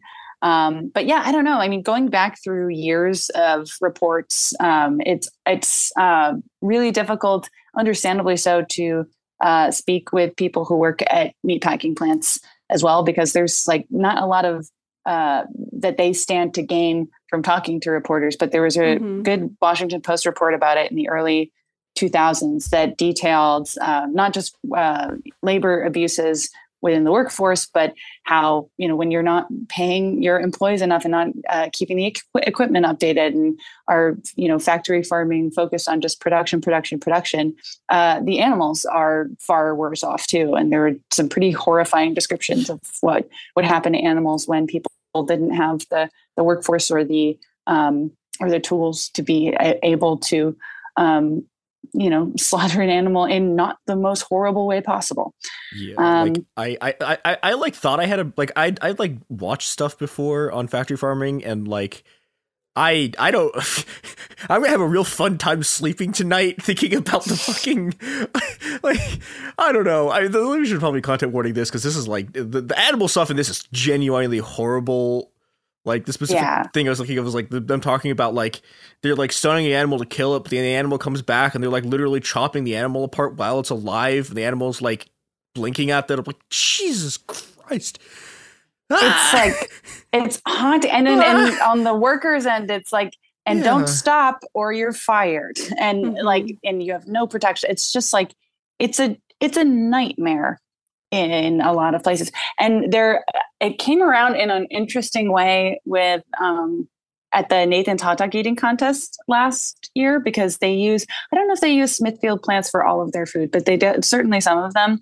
And there was a protester who came on stage while Joey Chestnut was gobbling 75 glizzies or something like that. And like the protester was like wearing a Darth Vader mask, and he had this sign that said like, "Take down the Smithfield Death Star." And it was a pretty solid protest. It made it on TV. But then Joey Chestnut tackled him to the ground and then just stood up and kept eating hot dogs. It was like the protester was so in the right, but also watching Joey really just take someone just in the middle of eating. He was like 40 hot dogs deep, tackled this guy to the ground, and on like the low res feed I was watching, it looked like he killed him. And I was like, what did Joey just do on ESPN? Did he just kill a man? He didn't, but he injured someone. And he also had a broken leg at the time. Joey, not the protester. So it was just like, and then he went back to eating hot dogs. Very bizarre. And then he finished the contest, and he was like, well, I would have beat my own record, but unfortunately I had to pause for 5 seconds to kill someone. But anyways, the especially Smithfield, I think, is uniquely bad, but Smithfield and Tyson is just like horrendous with labor practices. Yeah. I mean, I think that was like, I had a thing I was going to say, and then it simply evaporated from my mind. You know what? Fuck it. Ad break. We're doing an ad break here to cover up my failures. I keep having this like false memory. I feel like it's like this like Mandela effect thing, where whenever someone says Joey Chestnut, I keep thinking it's a character from I Think You Should Leave. But whenever I look it up, I'm like, no, it's not. Like Every single time. I mean, it does sound like that. And I Think You Should Leave has such god tier hot dog jokes that Joey should be on that show, but unfortunately he lacks charisma, and so he also seems kind of like a bad person. He's definitely complicit in a number of things. Very hard to know what Joey's politics are, which I know is intentional, but I'm like, what's going on with him? He's from San Diego, but now he lives in Indiana. I just don't feel like it bodes well, but I can't say for sure. Yeah.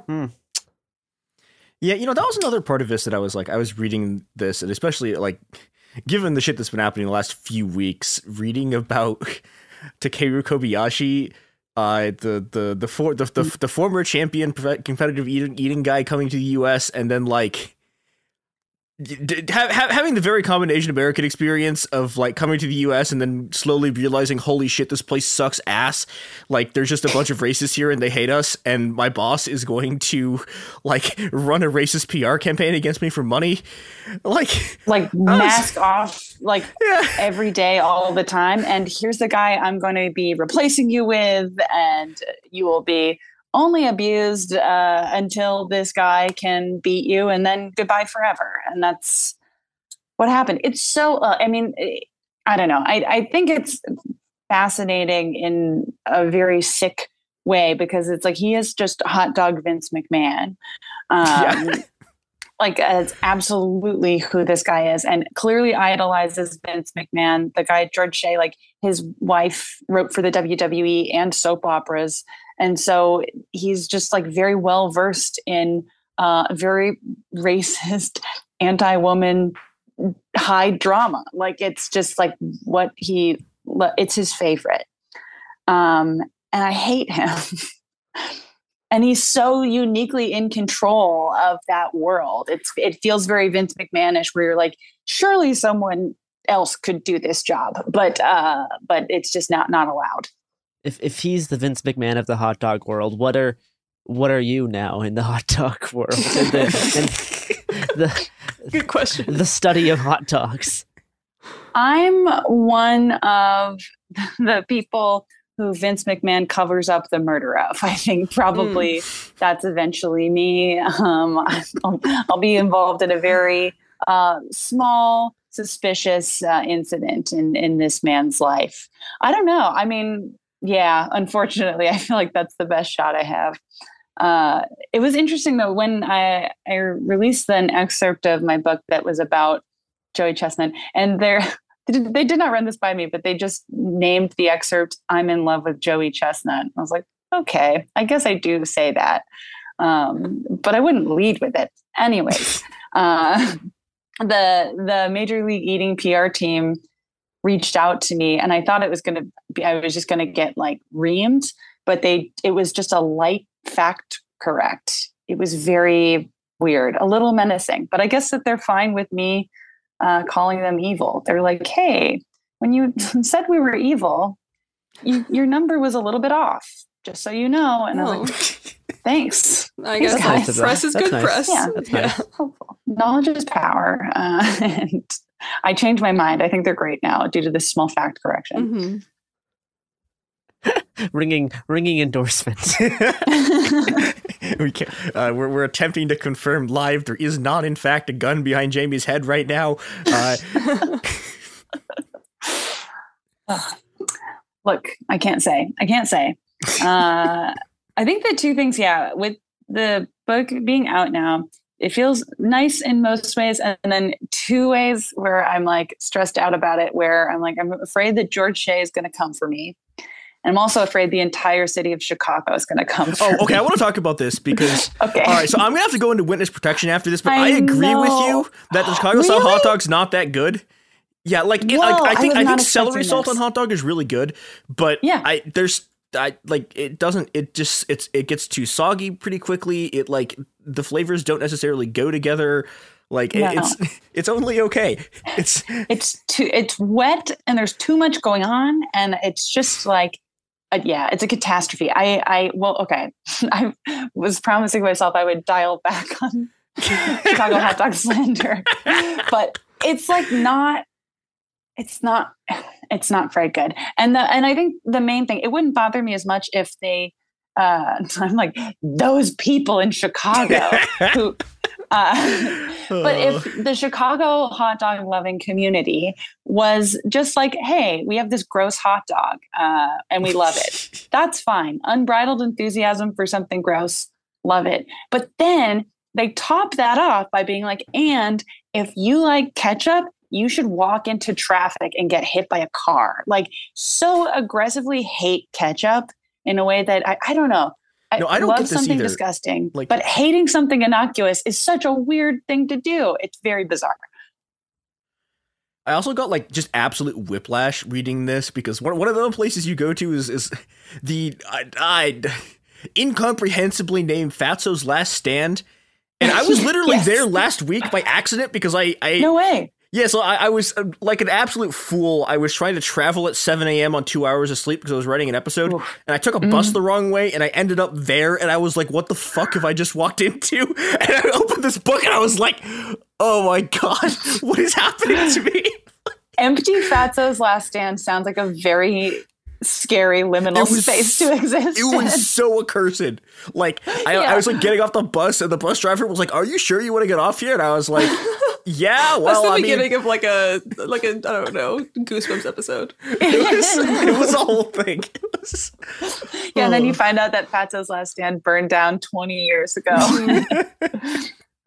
Did you get anything? They weren't open. Oh god. Pretty good. It was pretty good there. And then I've since gone back to Chicago because I didn't have time to go everywhere I wanted to. And I've since gone back, and I do genuinely like the Chicago style hot dog at Red Hot Ranch. I'm a big Red Hot Ranch head. I've converted, but a lot of it is, it's just bizarre. And the hating the ketchup thing is confusing. And then I went to Pittsburgh recently, and they're Ketchup City, USA. And so I was having some interesting conversations. And this is what my life is like now. The other thing, okay, so there's two more very specific hot dog questions I need to ask. One is, do you have Portillo takes? Ooh, not really. I like Portillo's, I've been in Illinois, and I've been in California too. It's a classic. It's good. It didn't make it into the book because there was like so many hot dogs that didn't make it into the book because they were like, all right, that's just you saying, like, there were so many paragraphs in a row, like, and then I had this one and I liked it. And then I had this one and I liked it. And so my editor was like, all right, we can cut. But yeah, I had to cut whole chapters. It's so wild how long this book could have been were I not reined in. But there was, this is Chicago relevant too. I took a 2-day course called Hot Dog University through Vienna Beef from this guy. That's a thing. I'm gonna. Can you repeat that for me? Sorry. Oh, I'm a graduate of Hot Dog University. It's a course where it was on Zoom, unfortunately. It used to be in person. This is guy Mark, PhD, professor of hot dogs. And you take the course, and he teaches you how to open your own hot dog stand over the course of 2 days. And it was actually, I learned a lot. How many people were on the Zoom? There were 3 people. It was me and 2 guys from Chicago. And I was trying to I didn't want to say why I was there. So I was trying to just my name's Jamie, and I'm interested in opening a California hot dog stand. And Mark was really interested in that idea. And it was a couple months of me kind of dodging some emails of I'm not going to do it. I'm I never told them, but I'm not going to do it. Okay. So, all right, I'm now conflicted because I have a great hot dog stand pivot, but also I want to ask you the second hot dog question, which is, have you had Japa dogs? No, I haven't had Japa dogs yet. I wanted to go because I know that there's there's some in Vancouver. Is that right? I know that it's a Canadian Canada thing coded. My friend in Vancouver keeps insisting I eat it, and I refuse. I wanted to go to Vancouver and try it because Northwestern hot dogs, there's a lot going on there in a good way. Portland, Seattle, big fan of their hot dogs. Yeah, I didn't get to Japa dog. There were a few places. There's a place in Maine I really wanted to go to, but it was so on the side of the highway and open 2 hours a day that it was oh no, it would be so logistically hard to be there. But working on it. Yeah, I want to go to Japa dog someday. I went to I got hot dog poutine in Montreal recently. Ooh. Which I guess is a common poutine make. It was great. So now that you've dedicated, I'm guessing, multiple years of your life. 2 years, yeah. Yeah. Not getting those back. I guess it's studying both hot dogs and the cultural conditions that are created around them. Do you feel like a better person? Or have you learned something extremely useful about American culture that will improve your life going forward? Thank you for the two alternatives to the question. I would say that knowing more about hot dogs did make me a better person. I hope. And I think that, like, I don't know, it's like, it feels better to, or I don't know, like I enjoy stuff that it's like you can get to a really dark and serious place, but they seem so innocuous. It's like, whatever, getting Hansel and Gretel to come into your candy house and then being like, actually, it's fucking Murder City. Everyone's fucked in here. Like, you're going to have fun for a little while. The food is delicious, but then you're going to die. Like, I like subjects like that. And getting to, I don't know, I've met genuinely, when we had the book release show the other night, I've met so many nice people through the hot dog community. My hot dog community. It's true. I had this guy I met in a parking lot in Culver City. He was a Wienermobile driver at the time, and he like brought his fiance, and we talked on stage, and he was reflecting on his Wienermobile heyday, and he told me this. Oh, I'm excited because at the time he was still working for Oscar Mayer, and I was like, "Do people have sex in here?" And he was like, "I don't know, probably." But now he doesn't work for Oscar Mayer, so I was like, "Do people have sex in there? You have no loyalty at this point." And he was like, "Okay, well, I never did." But there's like 6 seats in the Wienermobile. And I guess on the back left, it's called the meat seat. And that's where you fuck. The meat seat? I know. It was really, it was really shocking. And he's so sweet that it was really scary to hear coming out of his mouth. So there is the meat seat. Anyways, I've met a lot of nice people through hot dogs, and I've learned stuff I did not know, so it's fun. Well, you too can become a better person by purchasing the book Raw Talk wherever books are sold. One actual serious question: have you ever watched the movie Food Fight?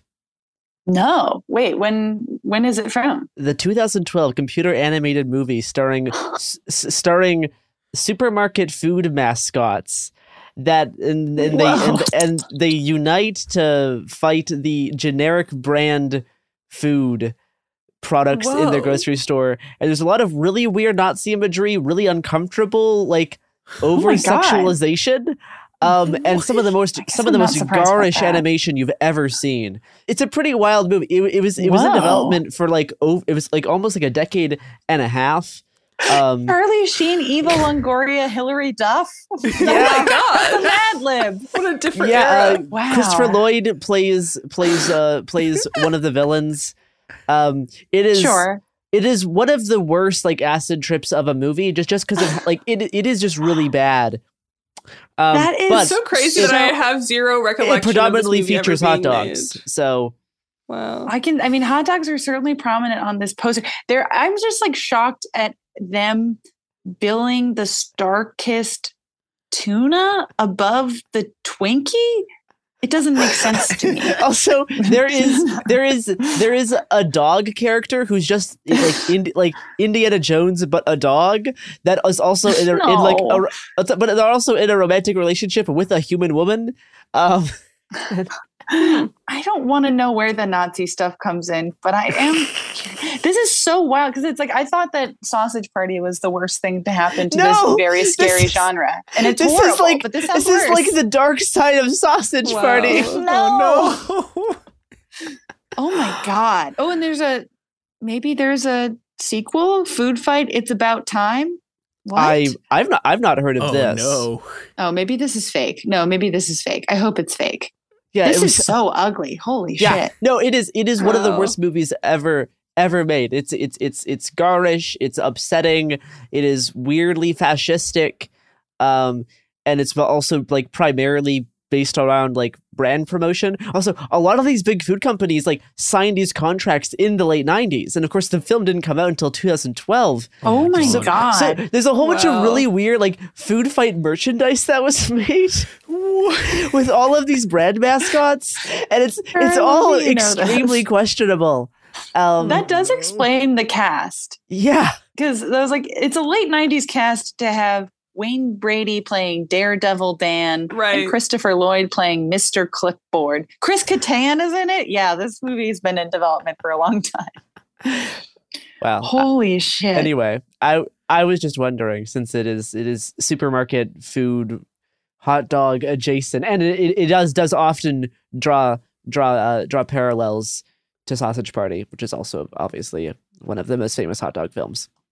One of the most famous, yes. Films, quote unquote films. Thank you. Motion pictures. Cinema. I have, I've been wearing them at the shows. They did make Halloween costumes for Sausage Party. Oh my God. And they have the bun that looks so visceral. It has like vagina mouth, and then they gave the bun huge boobs and a huge butt. Anyways, she's voiced by Kristen Wiig, and I have the costume and I've been wearing it. Wait, no, you have the actual costume?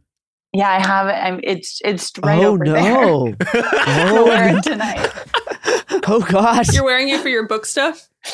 Yeah, I love a costume change, especially when it is also a jump scare. Yeah. Wow. Yeah. Well, that's incredibly upsetting. That's about all the time we have today, folks. Jamie, where can people find the hot dog book? Oh, you can find it all over the place, but I would recommend getting it from bookshop.org if you're ordering online. It's a really cool website that will automatically purchase from your nearest independent bookstore and send it to you. So yeah, it's a pro-labor book, so don't buy it from somewhere shitty. Use your head. But yeah, get it. And I also narrate the audiobook if you... like many people have been telling me for the past couple of days, are like, a book, kind of a long podcast in a way. And it's like, whoa, sure. Whoa. Feels great to hear. All right. And where can people find you on the internet and the stuff that you also do that's not the hot dog book? Bravely still on Twitter at Jamie Loftus Help, and Instagram at Jamie Christ Superstar. And then you can listen to me on the Bechtelcast every week on this very network. Well, I sure hope you cover Food Fight in an upcoming episode. I do. We just covered Sausage Party, and really? I think we both have PTSD. So no, we have like a detox period first. And then come back with Food Fight, and by the end be like, Sausage Party wasn't actually that bad. Yeah, this is the one you do when the paperback comes out. Oh my God! Honestly, nice. Not the worst idea. I do want to watch this movie now, but I like looking at the poster. I'm like, I don't know if I can watch it alone, but I will watch it. We can surely plan something. Let's do it.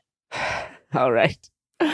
Thank you for coming on and talking about hot dogs and labor and all of your hard work. You can find us on Cool Zone Media on most of the Instagrams and Twitters and other places, and Happen Here Pod. Keep on dogging. Yep. Okay. As they say. As they say. Yes.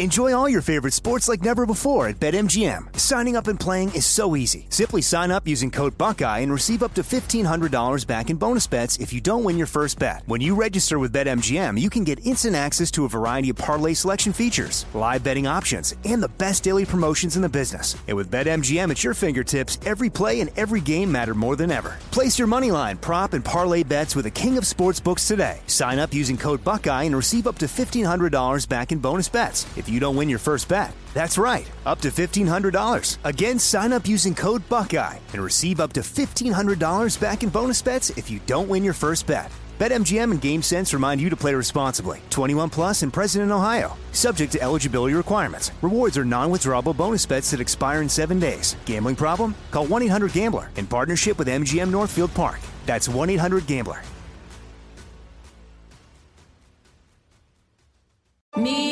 Focus Features presents Back to Black. I want people to hear my voice and just forget their troubles. Experience the music and her story. Know this. I ain't no Spice Girl. like never before. That's my daughter. That's my Amy. On the big screen. I want to be remembered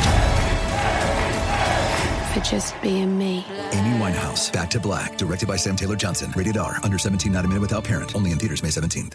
Do you dream of a healthier life, but education feels out of reach? Trinity School of Natural Health makes holistic education accessible with online programs to fit your busy schedule. Trinity School of Natural Health makes holistic education accessible with online programs to fit your busy schedule. Trinity School's Certified Natural Health Professional Program is the perfect entry point to gain foundational knowledge to empower yourself, your family, and your community to live healthier lives. Turn your passion into a career. Visit trinityschool.org for more info now.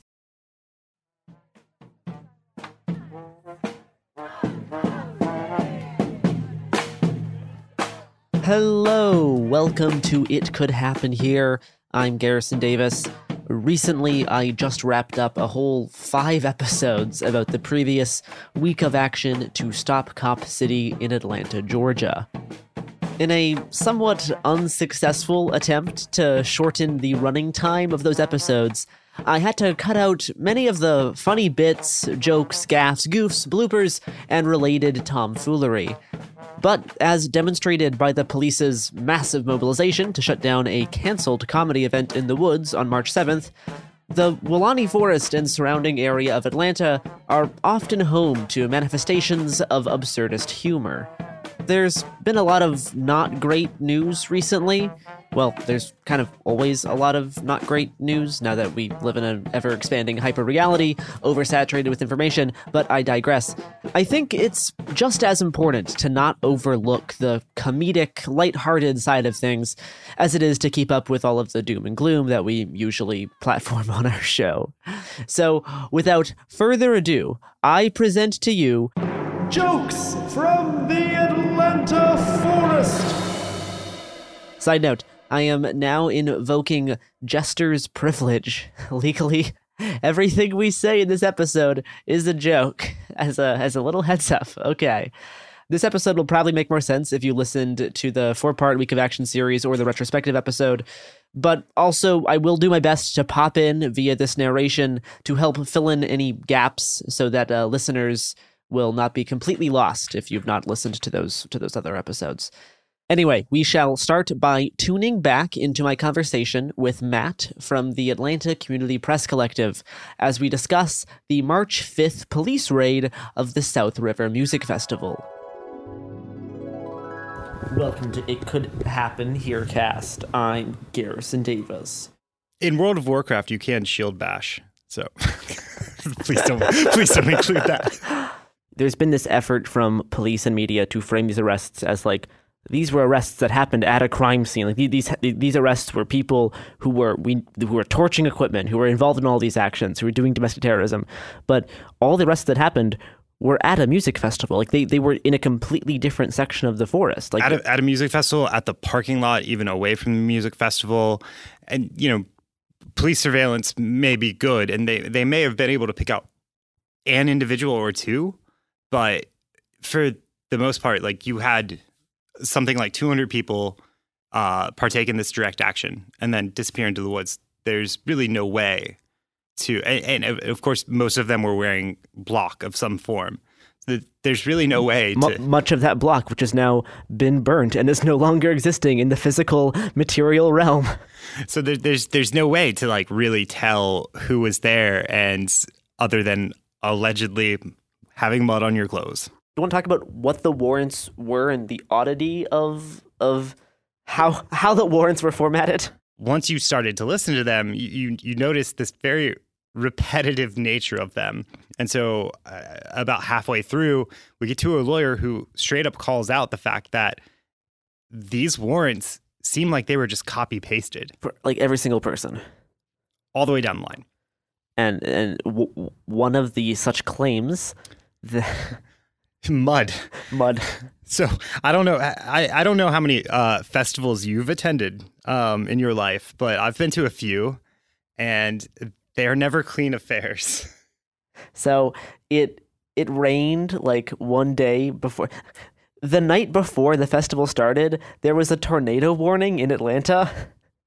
I forgot about that. And there was rain, which makes I don't know if the prosecutors know this, but when rain mixes with dirt, it creates something called that we refer to as mud. My Doc Martens are still caked in mud. Future me cutting back in here for a sec. So for the record, I have since cleaned my Doc Martens, but the mud was still on there for well over a month until I was forced to wash my shoes after I stepped in much, much more mud while in the Tillamook Forest as I was failing to shoot a Kel-Tec, which, yeah, that was probably my bad. These charges don't make any sense. There's no evidence these people committed any actual crimes, so they're just being charged with terrorism, this like nebulous concept. The judge said that the legal basis of these claims will have to be decided on another day. Similarly, they said that in regards to like actual evidence that these people charged did any crimes, she said that she had none of this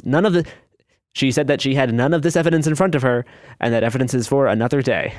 So it's absolutely, I think bonkers is an appropriate word. One of those kangaroo court moments. It really, my faith in the legal system was really solidified this day. There was also the threat of arrest for the New York Times reporter that happened. Forgot to mention that. So, we'll leave that commentary by itself. They should have charged Sean Keenan with domestic terrorism. Sorry for making fun of noted trans ally, the New York Times. I promise it won't happen again. Wait, no, that's a lie. There's at least 2 more New York Times jokes in this script. Fuck. I guess let's talk about Monday. So, Is the editor? No, Daniel. I'm sorry. I'm so sorry. He's not going to hear any of this shit. Oh. Because the way these work is I transcribe them and then I copy and paste sections, so they only move the section over. So when I say ask Garrison about... Okay, so it turns out that was a lie. Daniel did need to hear that, so sorry, Daniel. Full transparency, most of those bleeps were me making horrible slurping noises into the microphone, as Daniel can probably attest. So really, all of you should be thanking Daniel for suffering through those to bleep them out. Daniel died for your sins. I mean content. Truly braver than the troops. Insert joke. Anyway, back to me from the past. So let's talk about Monday. Do you want to talk about the clergy event that happened in front of City Hall? So, City Council meeting. You work for the Atlanta Community Press Collective. You've covered a lot of City Council meetings in Atlanta before. This was my first time covering an Atlanta City Council meeting. Due to your, wisdom in this field, I would like for you to discuss what happened at the City Council meeting in relation to your years of experience in covering these meetings. So, City Council meets every other week on Mondays. I cover several other committees, but the big one is always the City Council meeting. And over the course of time, there's like a cast of characters that you just begin to understand are going to appear either every week or from time to time. And you had the pleasure of actually getting to see a few of these, and I was like, there were a few of us media folks there, and I was actually really happy that like people got to experience this with me, because I usually have to do it by myself. So you got to meet 3 of the characters. You got to meet Brother Hakeem, you got to meet Rachel, and you got to meet your favorite Chef Doctor. So this is just somebody who everyone refers to as Chef Doctor. He is dressed up as what you can only describe as a chef doctor, someone wearing half of a chef's outfit, half of a doctor's outfit. He had a Freemason pin on his shirt, because of course he did. And I just like watched him for a while, because like initially in the City Council meeting, they were just like handing out awards to like the proclamation ceremonies. The proclamations and awards to like various people, including like former City Council members, like whatever. And then eventually public comment started. And I guess let's talk about Chef Doctor. So for the entirety of the City Council meeting, during the proclamations, in the back of City Council, there was this large red like heart just sitting in the back. But it looked like Bob the tomato from VeggieTales. It looked that was exactly what I thought. I like this heart, like why is there this Bob the tomato ass heart mascot just sitting in the back of City Council? No one was inside the costume. It was just like the heart sitting there next to like another massive heart made up of like flowers. So I was kind of confused for why that was there. There was like a pediatric surgeon that got like one of the awards. I'm like, oh, maybe the heart's there because of heart surgery or something. I don't know. No. That would make sense. And you have to get out of that mindset for public comment for the most part. So then Chef Doctor gets 10 minutes of public comment. So we should explain that mechanism. Everyone who signs up for public comment gets 2 minutes. You can award your time or give over your time to somebody else. So there were 4 other people who gave their time over to Chef Doctor to give him 10 minutes. And he used all 10 minutes. And so what was Chef Doctor trying to get out of the city? Why was he giving public comment? Right, so a shout out to Chef Doctor, okay? Like Chef Doctor wants to create a soul food museum in the west side of Atlanta, and she's shown up a few times to kind of ask City Council for money. And as far as I know, that has gone nowhere. But that was what he is ostensibly there for today. However, beyond just the heart, the dancing. Oh. We haven't got there yet. However, beyond just the big red heart and like the paper mache flower heart, he brought a flautist. A flautist. So a flautist is someone who plays the flute. If you are like an uncultured person who's listening to this, and he walked up to the microphone. And then for 5 minutes, he got a flautist to play a flute cover of Amazing Grace. Yes, but he had backing music from a laptop that just kind of appeared out of nowhere and so played into the microphone. They played this funeral song as this now heart that's been brought to life starts dancing. So this person wearing like heart pajama pants changed into this heart costume at some point. I didn't see them change into this. I don't know how this happened. I must have like missed it. It's City Council magic. Next will be Chef Dr. Kenneth Wilhoit. You'll have 10 minutes due to yielded time. Chef, let's go ahead and get started. My name is Chef Dr. Kenneth Wilhoit. I'm the president of the Soul Food Museum and the Soul Food University.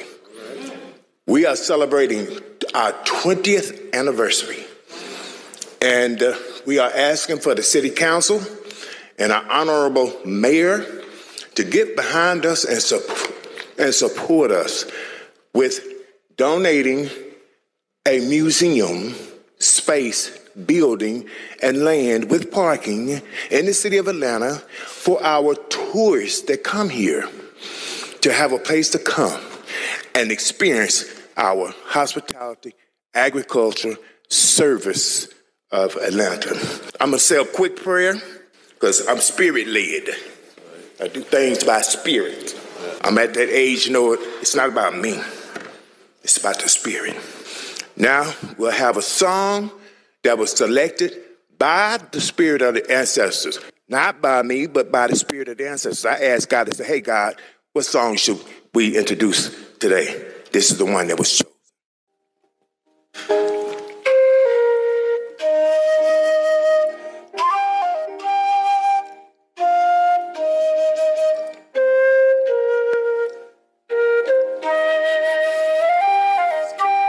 But this guy in the heart costume walks up and he starts like kind of dancing to this flout music for 5 minutes.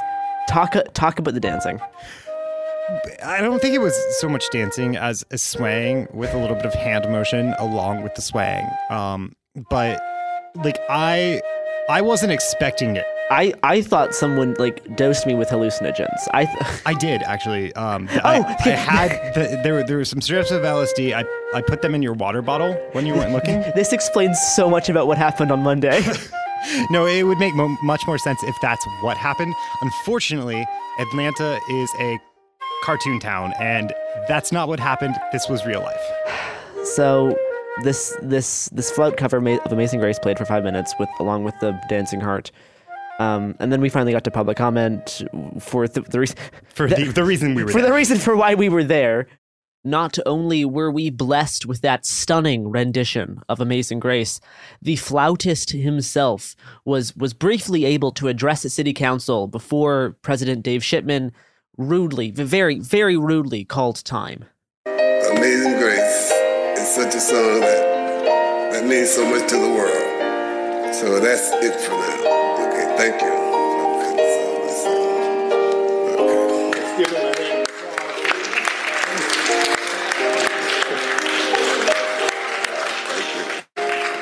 Okay, and we are back. And just as a note, I forgot to put this in the script, so I'm going to say it now. It turns out that that heart costume that was quote-unquote dancing to the music, that's actually rentable. You can rent that in Atlanta. So I have some really good ideas for the next week of action. Since we can rent more bouncy castles and also that heart costume, I think there's a lot of potential, extremely funny things that could happen. Anyway, back to my conversation with Matt from the Atlantic Community Press Collective. There are a couple things to note about how City Council public comment works. City Council doesn't tend to pay attention to them. Ostensibly, the only one who pays attention is City Council President Doug Shipman, because it is his job to call time and to call up the next person. But city councilors will step in and out of the room, get something to eat. During the 17 hours of public comment for Cop City, one of them held a press conference. It is weird how they're legally allowed to not pay attention. That is bizarre. You would think that if you allegedly work for the people, you would you pay have attention to actually listen to them. So amongst the city council, there are two in particular that I'm glad you got to see. There's Mary Norwood, who represents Buckhead, and then there's Dustin Hillis, who is the committee chair for the Public Safety Legal Administration Committee. So he's basically in charge of police here. Throwing Molotov cocktails at officers and damaging millions of dollars of equipment. And he gives off that vibe. And neither one of them will pay attention. No, they were on their phone for almost the entire time I was there. The Buckhead woman gave off ontologically evil vibes. I did not know who she was when I went to the city council, but once I saw her, I was like, oh, okay, this person is obviously evil, right? And I asked people about it afterwards. They're like, oh yes, that is the person that represents Buckhead. I'm like, oh, okay, yes, of course. Buckhead, of course, being the primarily white neighborhood in North Atlanta that part of it wants to secede from the city, and that's a whole segregation. Yes, that is a whole nother issue, but to kind of give context of what Buckhead is. Redlining. That's not a question, that's just a observation. And so sitting directly next to her is Dustin Hillis, who is known for not paying attention ever. Except they did both pay attention after public comment when police gave their testimony on what happened the night previous. And then these two people were very engaged. We will hear more from Mary Norwood, ontologically evil, in a bit. But first, I have to stop. Jesus Christ! Fucking fuck! Jesus, my cats are just running amok. All right.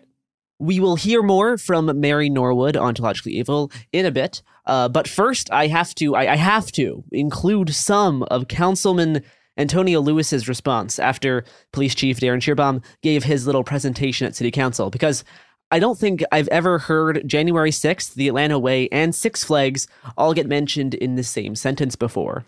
It looked like January 6th. I ain't never seen police run from a group of people. And so the only thing I could think about when I saw that video, I saw it on ATL Scoop. The video's all out there. I've been seeing it all over. And when I saw the police officers run, I was a little nervous. When I saw the heat map, and I saw 100 people, I saw it. That ain't the Atlanta way. I ain't never seen I'm just thinking about at the same time at Six Flags, we had some young men that were fighting. Some of our teenagers fighting at Six Flags. They didn't run up on the police. They didn't run up on the police with Molotov cocktails throwing to burn up stuff. What I will say, I thank you so much for last night for working. I want to really commend the officers because y'all were under some immense pressure, and to not see a gun fired back. Because when I see the firecrackers, I'm from Cleveland Avenue. If they throw firecrackers at me, I don't know those firecrackers. I've never seen that, so I appreciate APD for doing that. Truly a stunning admission. Just perfect. So I had to listen to Atlanta Police Chief Darren Schierbaum's testimony a few times for the 5 episodes that were released earlier this month. So I didn't really feel like fully listening through again to find any, funny bits to put in this episode.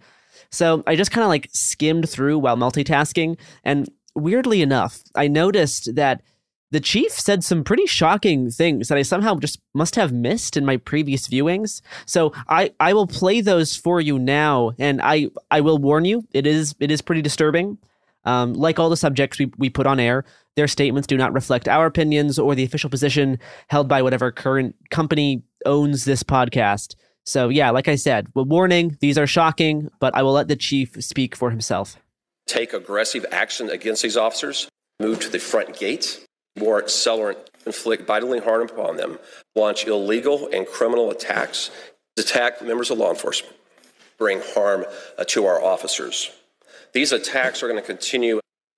Pretty shocking stuff coming from a police chief. Jesus.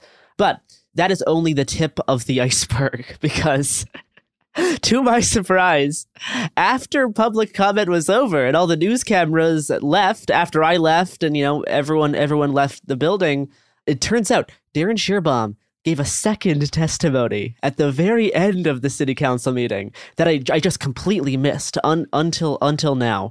So I will warn you, it is kind of lewd in nature. So if you want to skip past lewd police conduct, just fast forward like a minute or two. But anyway, without further ado, here's the secret, recently unearthed second testimony presented by Atlanta Police Chief Darren Schierbaum. President Shipman, members of the council, would like to brief you on events that transpired yesterday. I'm going to let the video play here while I walk through each of the situations. What you see here is our partners at the DeKalb County Police Department, the Sheriff of Fulton County, as well as the Georgia State Patrol. We're seeing changing out of the clothes that they were wearing. They're going to position themselves what it appears to be an attempt to keep pursuing the officers. Just as the officers see these, we had a rapid response from our partners as well as to change their clothing. Different groups were performing acts within the manner of their training and their discipline. At this time, our officers repositioning themselves inside of our partners. These officers had been stationary to ensure that they are being restrained. The officers are on city property and are positioning themselves and reposition themselves to be prepared to go back in. Our officers are showing great restraint. They remained in a position. So what you see here is a lieutenant that is discharging. We're very fortunate that was the outcome. And I want to commend every man and woman on duty yesterday as they stood in the gap to do their job. Those officers entered our partners. And what you see here, ladies and gentlemen, is as some of the individuals that had just previously entered into those officers, they start changing back into the clothes that they were just wearing moments before. Just last night, officers of this department, as well as DeKalb County to the Georgia State Patrol and the Sheriff's Department moved in. And I want to thank the men and women again of the Atlanta Police Department, the Georgia State Patrol, the Sheriff's Department, as well as the DeKalb County Police Department for the professionalism that they demonstrated throughout the night and into the early hours of this morning. While many of us were asleep, they continued to work through the night. I've never seen that, so I appreciate APD for doing that. I would have loved for every one of those very hysterical people that we've been sitting listening to for 2 or 3 hours to have seen an actual video of what really did happen. And there may be great reasons that the administration chose to do it this way, but our media is gone and all the people that needed to see this are gone.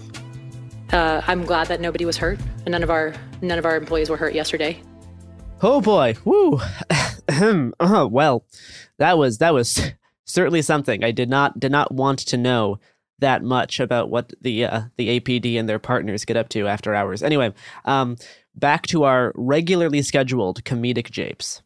I know Shearbomb was addressed with some questions by Unicorn Riot when he was trying to exit, which he then denied. He gave a very frustrated face and then denied answering and promptly left the building. Well, in the company of the New York Times journalist. Oh, with a friend of the show, Sean Keenan. So that was most of Monday. Yeah, that is everything that happened on Monday. Monday evening, I went home to start working on an article. What did you do, Garrison? I went to the Purim in the woods. I got to share my memory of the VeggieTales Esther story starring the Tickle Monsters. I got to bond with a few ex-evangelicals about that. So that was fine. Then there was an experimental noise show in the forest. And then you had a tragic neck injury on Monday night? So Tuesday, the group that we followed left out of the church and went to Norfolk Southern, which is one of the funders of APF and friend of the environment in Ohio.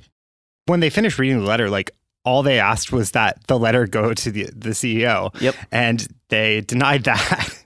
And all they had to do was accept it and move on. But they while people were inside, the security called NS Police. And if you're wondering, you're like, NS Police. What could that be? That's not a city in Atlanta. That isn't a city in Atlanta. What could that be? That is the Norfolk Southern Police, who are legally allowed to arrest people.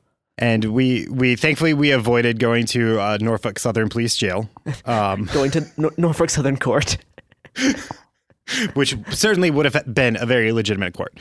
I mean, it would have been almost as legitimate as the real court that the bail hearings happened at that same day. After successfully evading Norfolk Southern Jail, Matt and I headed downtown for a march that was accompanied by a cadre of over 100 officers pinning this crowd onto the sidewalk. We got a whole police car just blocking the sidewalk. Like a Georgia State University K-9 unit just blocking off the entire sidewalk next to a Fulton County Sheriff's vehicle. I like that the cops are just also commanding the corporate media on where they can stand, and whatever boomer journalist is with whatever mainstream news outlet was very peeved off at this cop for telling him to get on the sidewalk. The next day, a smaller crowd met up at the same spot and broke off into little subgroups to walk around downtown Atlanta and hand out Defend the Forest leaflets. So all the little subgroups kind of meet up on Andrew Young and Peachtree, right next to the Hooters and the Hard Rock Cafe. Classic examples of Atlantan food.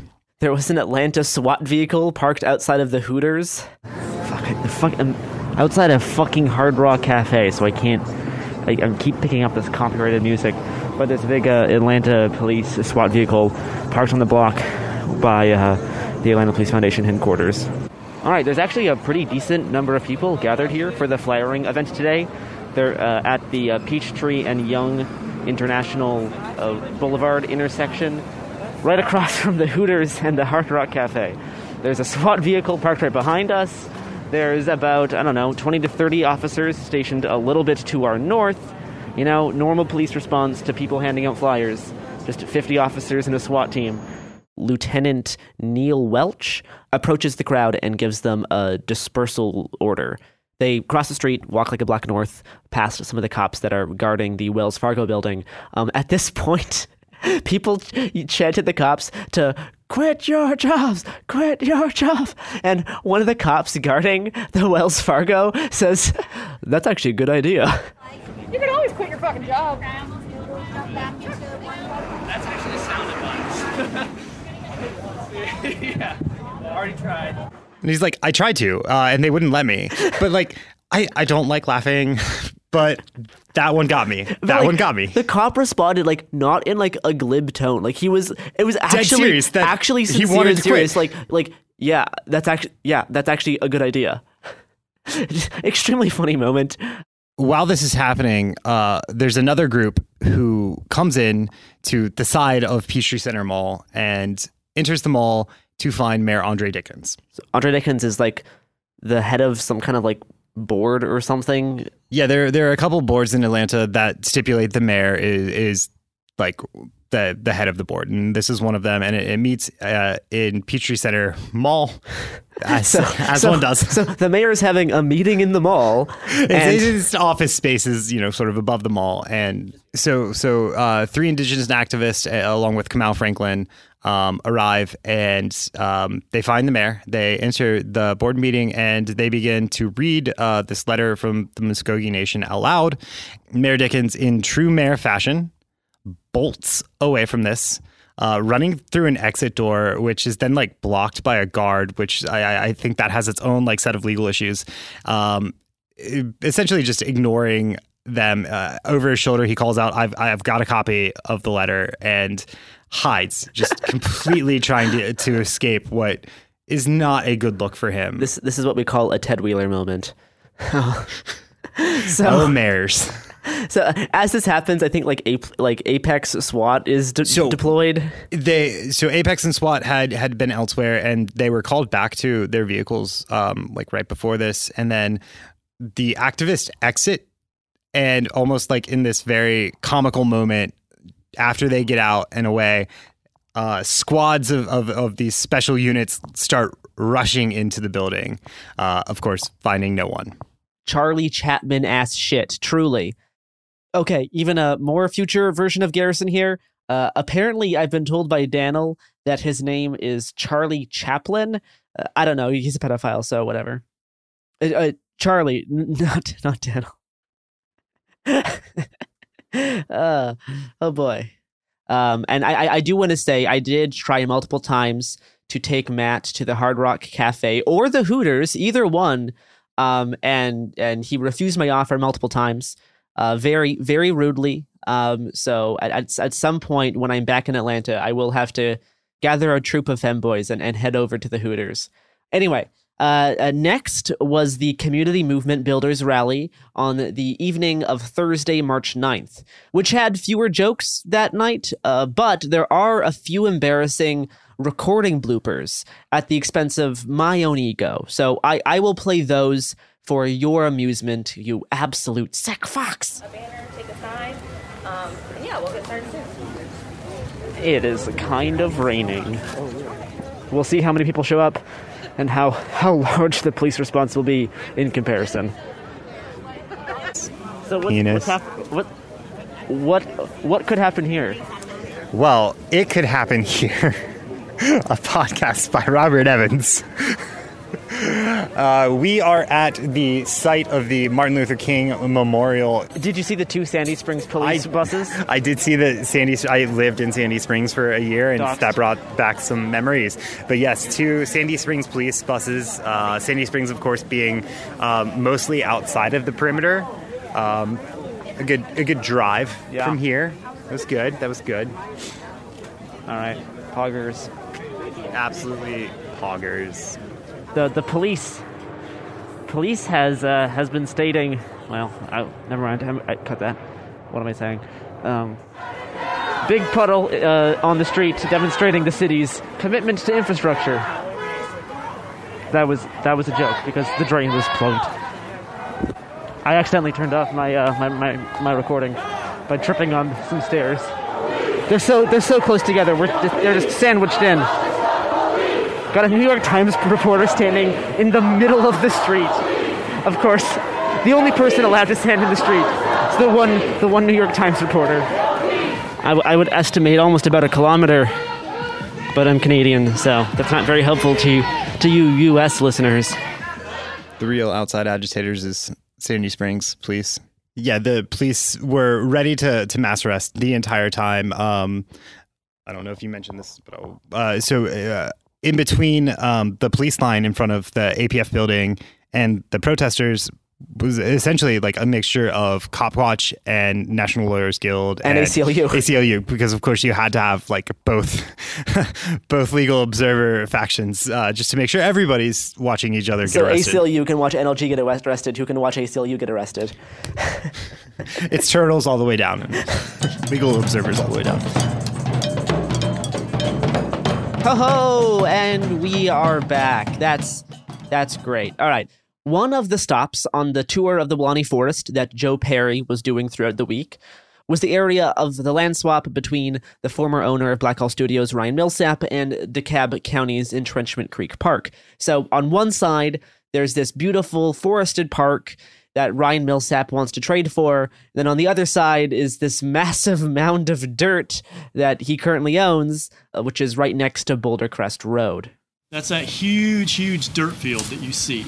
And what happened is while that swap was being orchestrated, Blackhall was bringing thousands and thousands and thousands of dump truck loads of dirt and just filling it up. And somebody else is going to have to do the math, but I don't know, if you say like 15 acres of dirt that is 20 feet plus high, how much dirt that is. That's a lot. It's not natural. It's not something that's helping this flood-prone area. All that's going to run into here no matter how many silt fences you put up. So that's what they're calling Michelle Obama Park. That's it. Exactly right. Somebody needs to talk to Michelle and say, "Nuh-uh, you need to take your name off of that one." I don't know who got away with that, but that's not it. And by the way, you're seeing the most picturesque side of that piece of land. Yeah, you get to the top. When you get to the top, it's worse. It's garbage. Well, the thing, and it is literally garbage, because a lot of this stuff, this dirt, came. Ryan Millsap has. He's not a movie mogul. He's a land baron. He's in real estate, and he's made billions of dollars in real estate. And so that dirt comes from other properties. He's digging up a place on a boulevard to put some apartments in. He's pulling dirt out of there. That's what's coming in here. That's dirt coming from all these other construction sites you have. That is not topsoil. You can, and believe me, I'm not making that up. I've been over there and I've walked and I've seen what's in there. I've seen water heaters in there. I've seen gutters in there. I've seen pipes. I've seen all kinds of crap. It's trash. It's a big trash mountain. That's what they want to have be Michelle Obama Park, and that ain't gonna happen. So, I just wanted you to kind of lay your eyes on what the county thought was a good idea and what Blackhall thought. Of course, Ryan Millsap, it's a great idea for Ryan Millsap, because the land that he acquired is worth way more, millions more.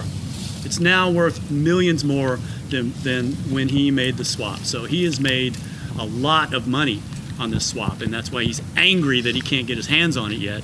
Nobody knows what he's going to do with it, because the original agreement between him and the county was that he was going to build movie studios on that land. Well, he can't now, because he sold his rights to the movie studios to a company that's now called Shadowbox. They're the ones that owns his previous studios. So he can't have a rival company right across the street from them. So he hasn't said, and nobody knows exactly what he's going to do with the property if he wins this court case and gets those 40 acres. Who knows? It's a mystery. So that's where that stands right now. Hopefully we win the lawsuit. If we do, he will have to foot the bill for repaving the path and redoing the parking lot and putting a new gazebo in. That's what the judge decreed. That's why they said we don't need a restraining order. So all that is replaceable. So, except for the trees that he tore down, those are going to take another 75 years, but who's counting? The fate of Michelle Obama Park is still up in the air as of time of recording. So yeah, excited to visit that if the land swap gets passed. Almost done. We're gonna briefly tap back into my conversation with Matt from the Atlanta Community Press Collective, and then unfortunately our jokes must come to an end. I think one thing that's been lost in all of this too is all of the lighthearted events that have continued to go on through the week, and we have this youth rally, or there's the youth rally that's happening on Saturday. We're of course recording this beforehand, and like the joy of the movement that was represented in the Bouncy Castle RIP, which was first pointed at, a rifle was pointed at, and then we haven't talked about the gun. We haven't talked about the guns in the Bouncy Castle. So one thing I think that we didn't mention that. How can you forget about the guns in the Bouncy Castle?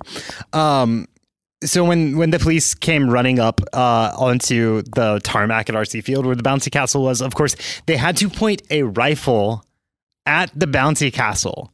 And if that doesn't show that police are not here to have fun and have joy, I don't know what is. I don't know if anyone was in it at the time. I don't think so.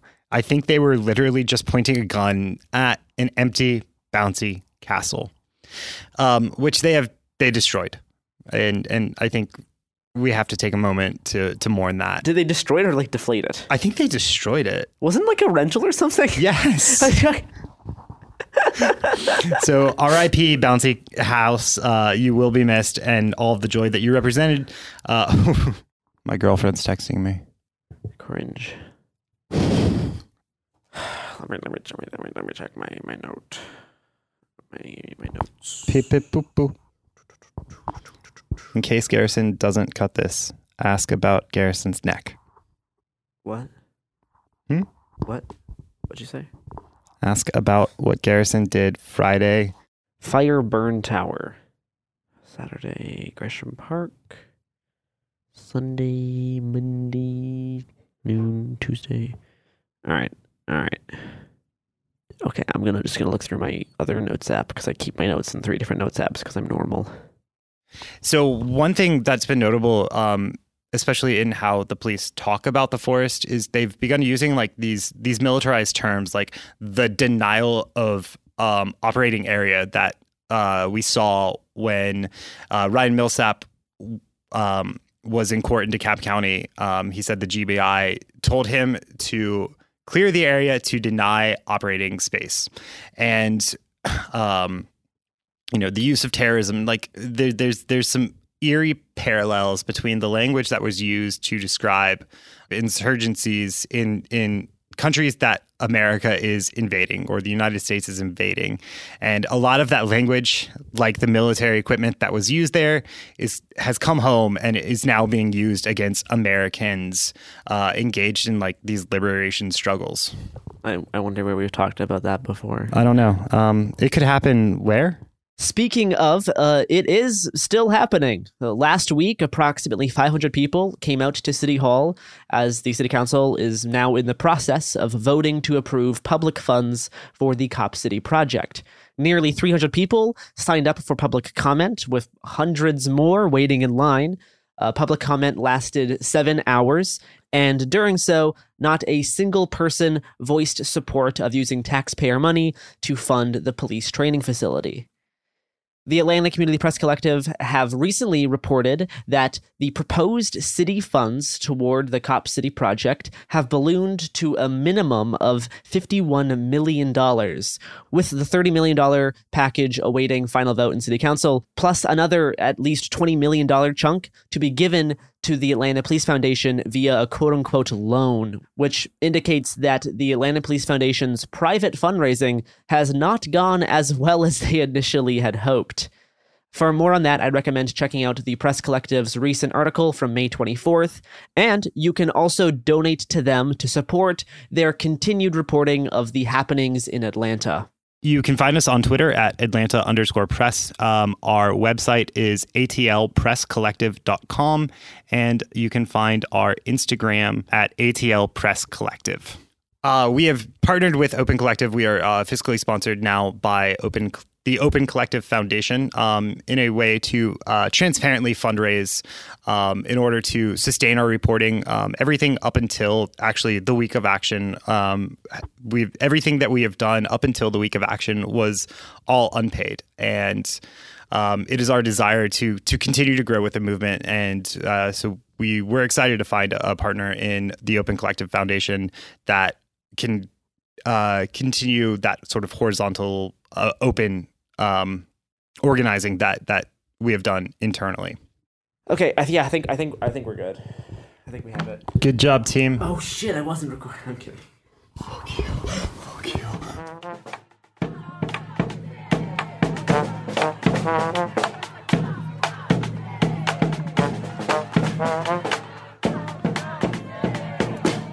Hey, we'll be back Monday with more episodes every week from now until the heat death of the universe. It could Happen Here is a production of Cool Zone Media. For more podcasts from Cool Zone Media, visit our website, coolzonemedia.com, or check us out on the iHeartRadio app, Apple Podcasts, or wherever you listen to podcasts. You can find sources for It Could Happen Here updated monthly at coolzonemedia.com/sources. Thanks for listening. Do you dream of a healthier life, but education feels out of reach? Trinity School of Natural Health makes holistic education accessible with online programs to fit your busy schedule. Trinity School of Natural Health makes holistic education accessible with online programs to fit your busy schedule. Trinity School's Certified Natural Health Professional Program is the perfect entry point to gain foundational knowledge to empower yourself, your family, and your community to live healthier lives. Turn your passion into a career. Visit trinityschool.org for more info now. Right here, right now. Find your beautiful new floor at Right Rug Flooring. Choose from thousands of in-stock styles, ready for next day installation, and all backed by the right price guarantee. Visit rightrug.com. That's RITERUG.com today to schedule a free in-home estimate or to find a location near you. 24-month financing is available with approved credit. For 90 years, we've been right here, right now. Right Rug Flooring. Whether you're a savvy spender maximizing your savings with cashback rewards, a thrifty rate watcher seeking the lowest interest, or a travel enthusiast looking for extraordinary perks, Kemba Financial Credit Union has a visa to complement your lifestyle and unique needs. Apply today at Kemba.org to unlock a limited time 2% cash back on purchases and pay 0% interest on balance transfers for an entire year with a new visa from Kemba. You deserve a card that works for you. Restrictions apply. Offer ends June 30th, 2024.